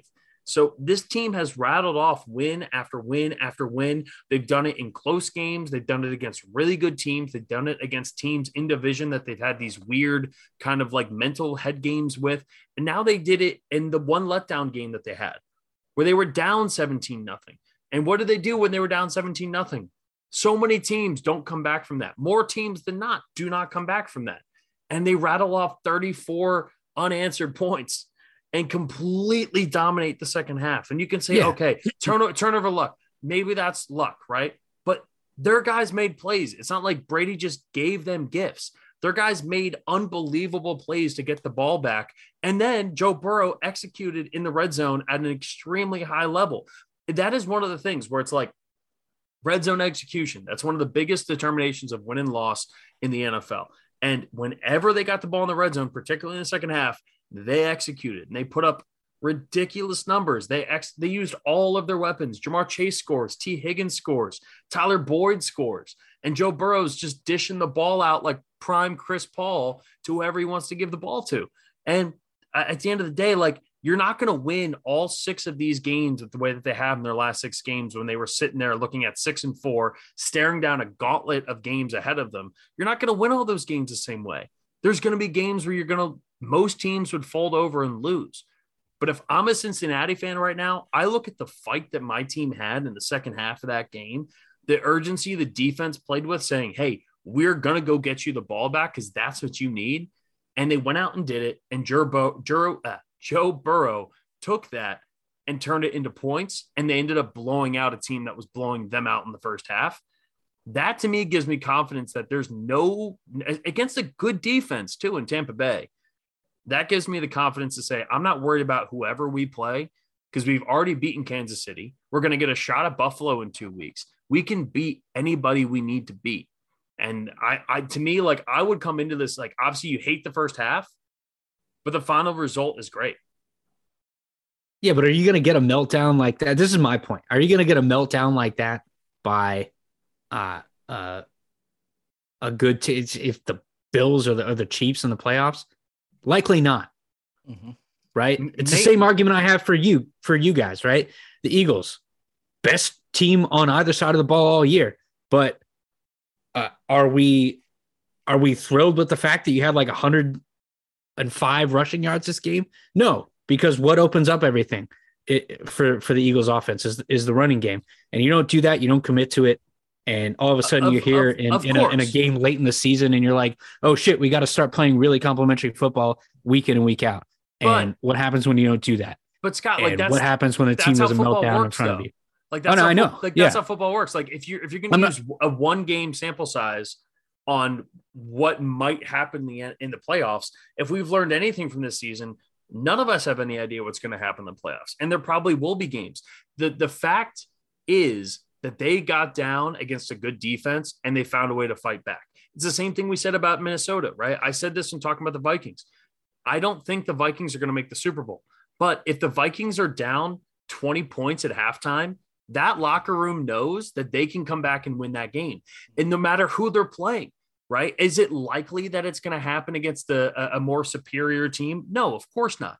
But the factor, the human element of knowing that you can is a huge psychological advantage for your team. The Eagles have been down. They were down 2 scores against Jacksonville, right? And came back. That's been a huge thing that's fueled a lot of their season. And I think that's one of the things that's going to make Minnesota a tough out. And I think it's something that if you are a Cincinnati fan, would you have loved to blow them out? Sure. But we talk about it all the time. The team that blows everybody out all the time, the second they get met with adversity, what are they supposed to do? And Cincinnati proved that when they got met with adversity against a good defense and the GOAT on the other side of the field, that they can hang 34 unanswered on you and win and blow out the rest of the game. And I think it's not ideal, and you're right. But at the same time, I think it's a lesson learned to them, and it's an extra bout of confidence for them to know that they can go off and win anytime they need to. And the Bucs are technically winning their division, so they're in the playoff picture. That's a playoff team. That's a playoff team. Hey, 17-point comeback, 34 unanswered against a playoff team.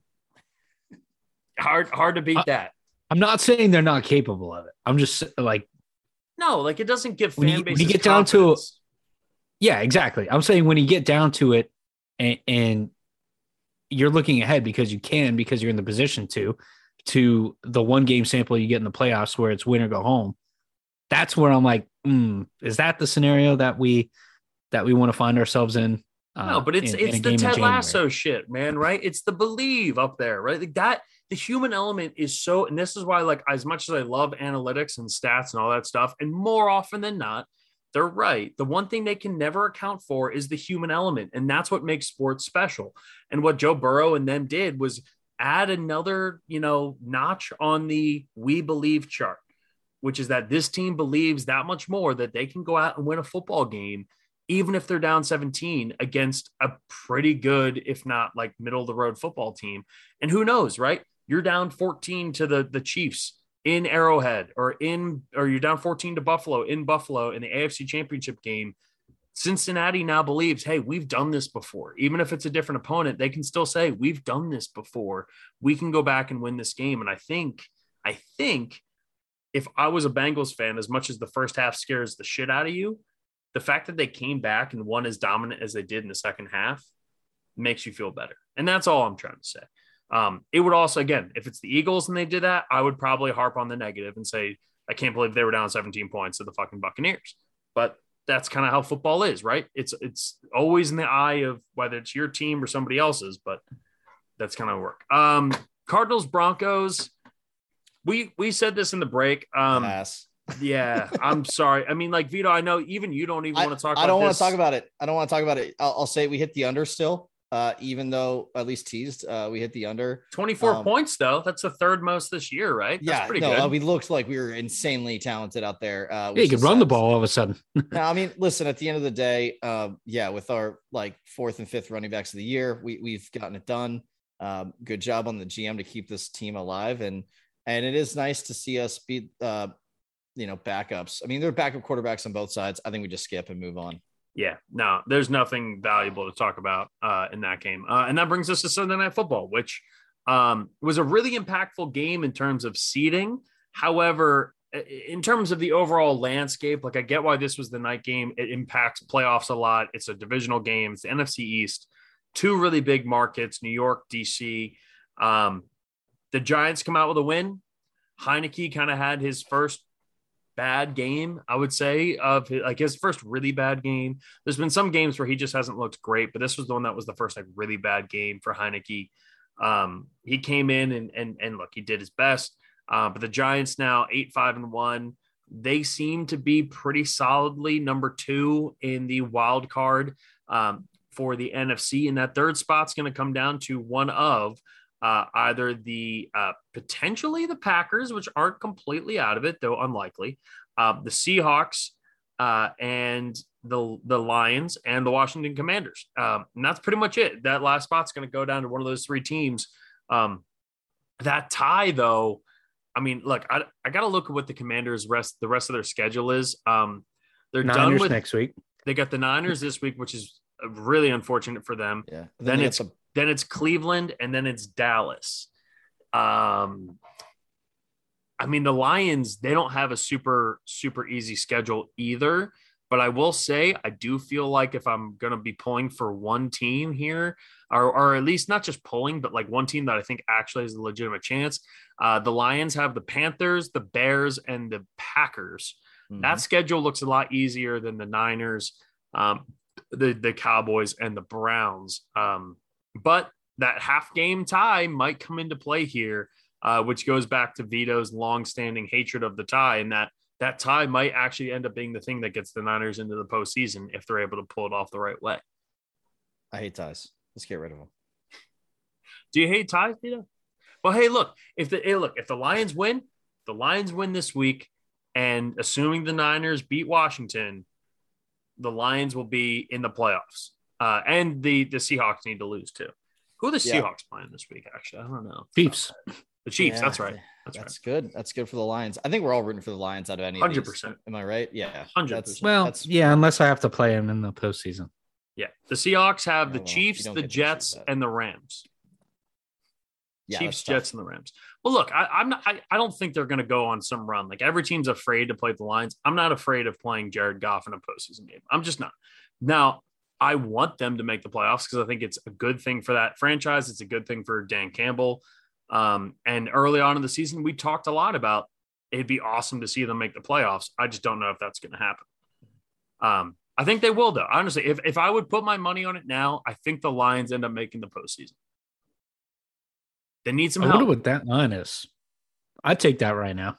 The odds to make this season. I could see FanDuel pulling that down, which is wild because I think there'd be a ton of action on it. So they'd probably be able to make some money on it. But at the same time, I do think there'd be a lot of people on it. And the Giants, look, if the Giants get a win, the Giants are not a great football team. But they pulled off a win last night, which is big. I think that was, I felt last night kind of felt like the end of the Taylor Heineke kind of bump there. I don't know, man. I didn't think it was bad. Not forever, but for this season at least. I think that was definitely there's still been some amazing stats. Like he is their best quarterback in like the winning percentage wise in the last 10 years. And he's longer than that. Yeah, it's got it went back to like 2000. I think it's been the last 20 years. That's so crazy. You're right. It was Brad Johnson, I think. Yeah, because it was Brad. Exactly. It was, I couldn't remember who it was, but it was Brad Johnson. That guy is so great. Anyway, yeah. So listen, Heineke has something going there. Is that their long-term answer? Probably not. But serviceable quarterback, man. And I'll tell you what, like from a team that's fielded a lot of unserviceable ones this year, it's nice to see that they aren't just on the carousel a little bit. They could have played the 2 QB thing with him and just kept cycling through, and glad they didn't. I also think that he, like you said, he had his first bad game, but he had a touchdown. I think did he have 1 fumble or 2? I don't know. I know that they had 2 fumbles, but either way, he had a bad fumble in there. He did okay. He didn't do great by any means. And they were running the ball decently well, dude.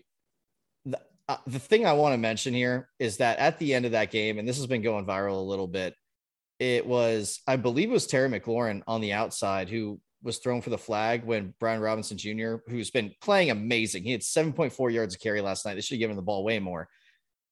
And what happened was Terry McLaurin is up on the sideline and says to the ref, "Hey, point forward," like most wide receivers do. And the ref gives him a thumbs up. He said, "Scoot forward." And he does. And the ref didn't even acknowledge him, right? Well, no, then he kind of like gave a thumbs up, whatever. And then he threw the flag on him. And it was just one of those things where, and maybe it wasn't a thumbs up. You're far away. He moved his hand and maybe he said move up again and he didn't.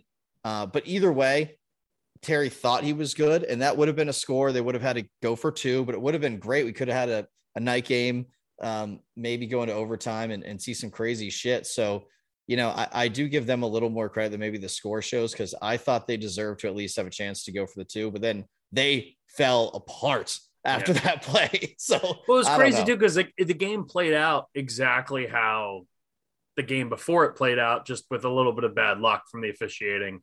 There were 2 Taylor Heineke fumbles. I'll tell you what, man. I'll just say this too. Last thing on this game, Kayvon Thibodeau. I had my reservations on him coming out. Some of the personality stuff, some other small things. Led the team in tackles last night. Had 12 tackles, 1 sack, 3 tackles for a loss. and recovered a fumble as well. He's a stud. And on the other he's a side, fucking stud. He is. And on the other side, I was so confident in Evan Neal going into the season, and he had a terrible game. He's been struggling. Starts. I think in the pass protection, especially, and it was just, credit where credit's due. I flipped these, and I definitely, I thought Evan Neal was like a surefire guy. I thought I'd go number one, even to the Jags, and he fell. And clearly there was a good reason for that. These scouts know what the fuck they're doing sometimes on these. Sometimes it also takes some time, right? Like Andrew Thomas was a top 10 pick, and now he's actually playing really good football this year for the Giants. That was 3 years ago. And it's the same thing I've said forever. And I would love, I might have to pull in the off season around draft time. I might have to pull into my pocket and pull out some of the D linemen that I worked with to get this answer, because I've been making this case for a while. And Quinnen Williams is just, last year it was Jeffrey Simmons. This year it was Quinnen Williams. The interior defensive lineman taking 3 years to develop to turn into the disruptor that we all thought they were going to be. Derek Brown this year, Jeffrey Simmons last year, and Quinnen Williams turning into, remember how ridiculously good he was at Alabama? Yeah. And then it's like, oh, the first couple of years he doesn't do it too, which is why I'm excited for the future of Jordan Davis. Yeah. But, for how ridiculous, I just remember Quinnen Williams being Ndamukong Suh, basically, just without the sack numbers.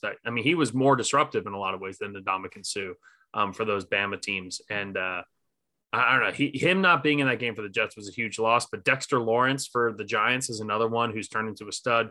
Christian Wilkins. League I don't think the league has ever had this many amazing interior defensive linemen. Seems like since 2000, back in the day when everything was defensive focused. It's a big part of that is the league has shifted away from the Vince Wilforks, right? The nose tackle that weighs 350 pounds and has gone towards these athletic freaks, not in the way that Aaron Donald is, because he's one of one, but like the Fletcher Coxes and Eric Armstead.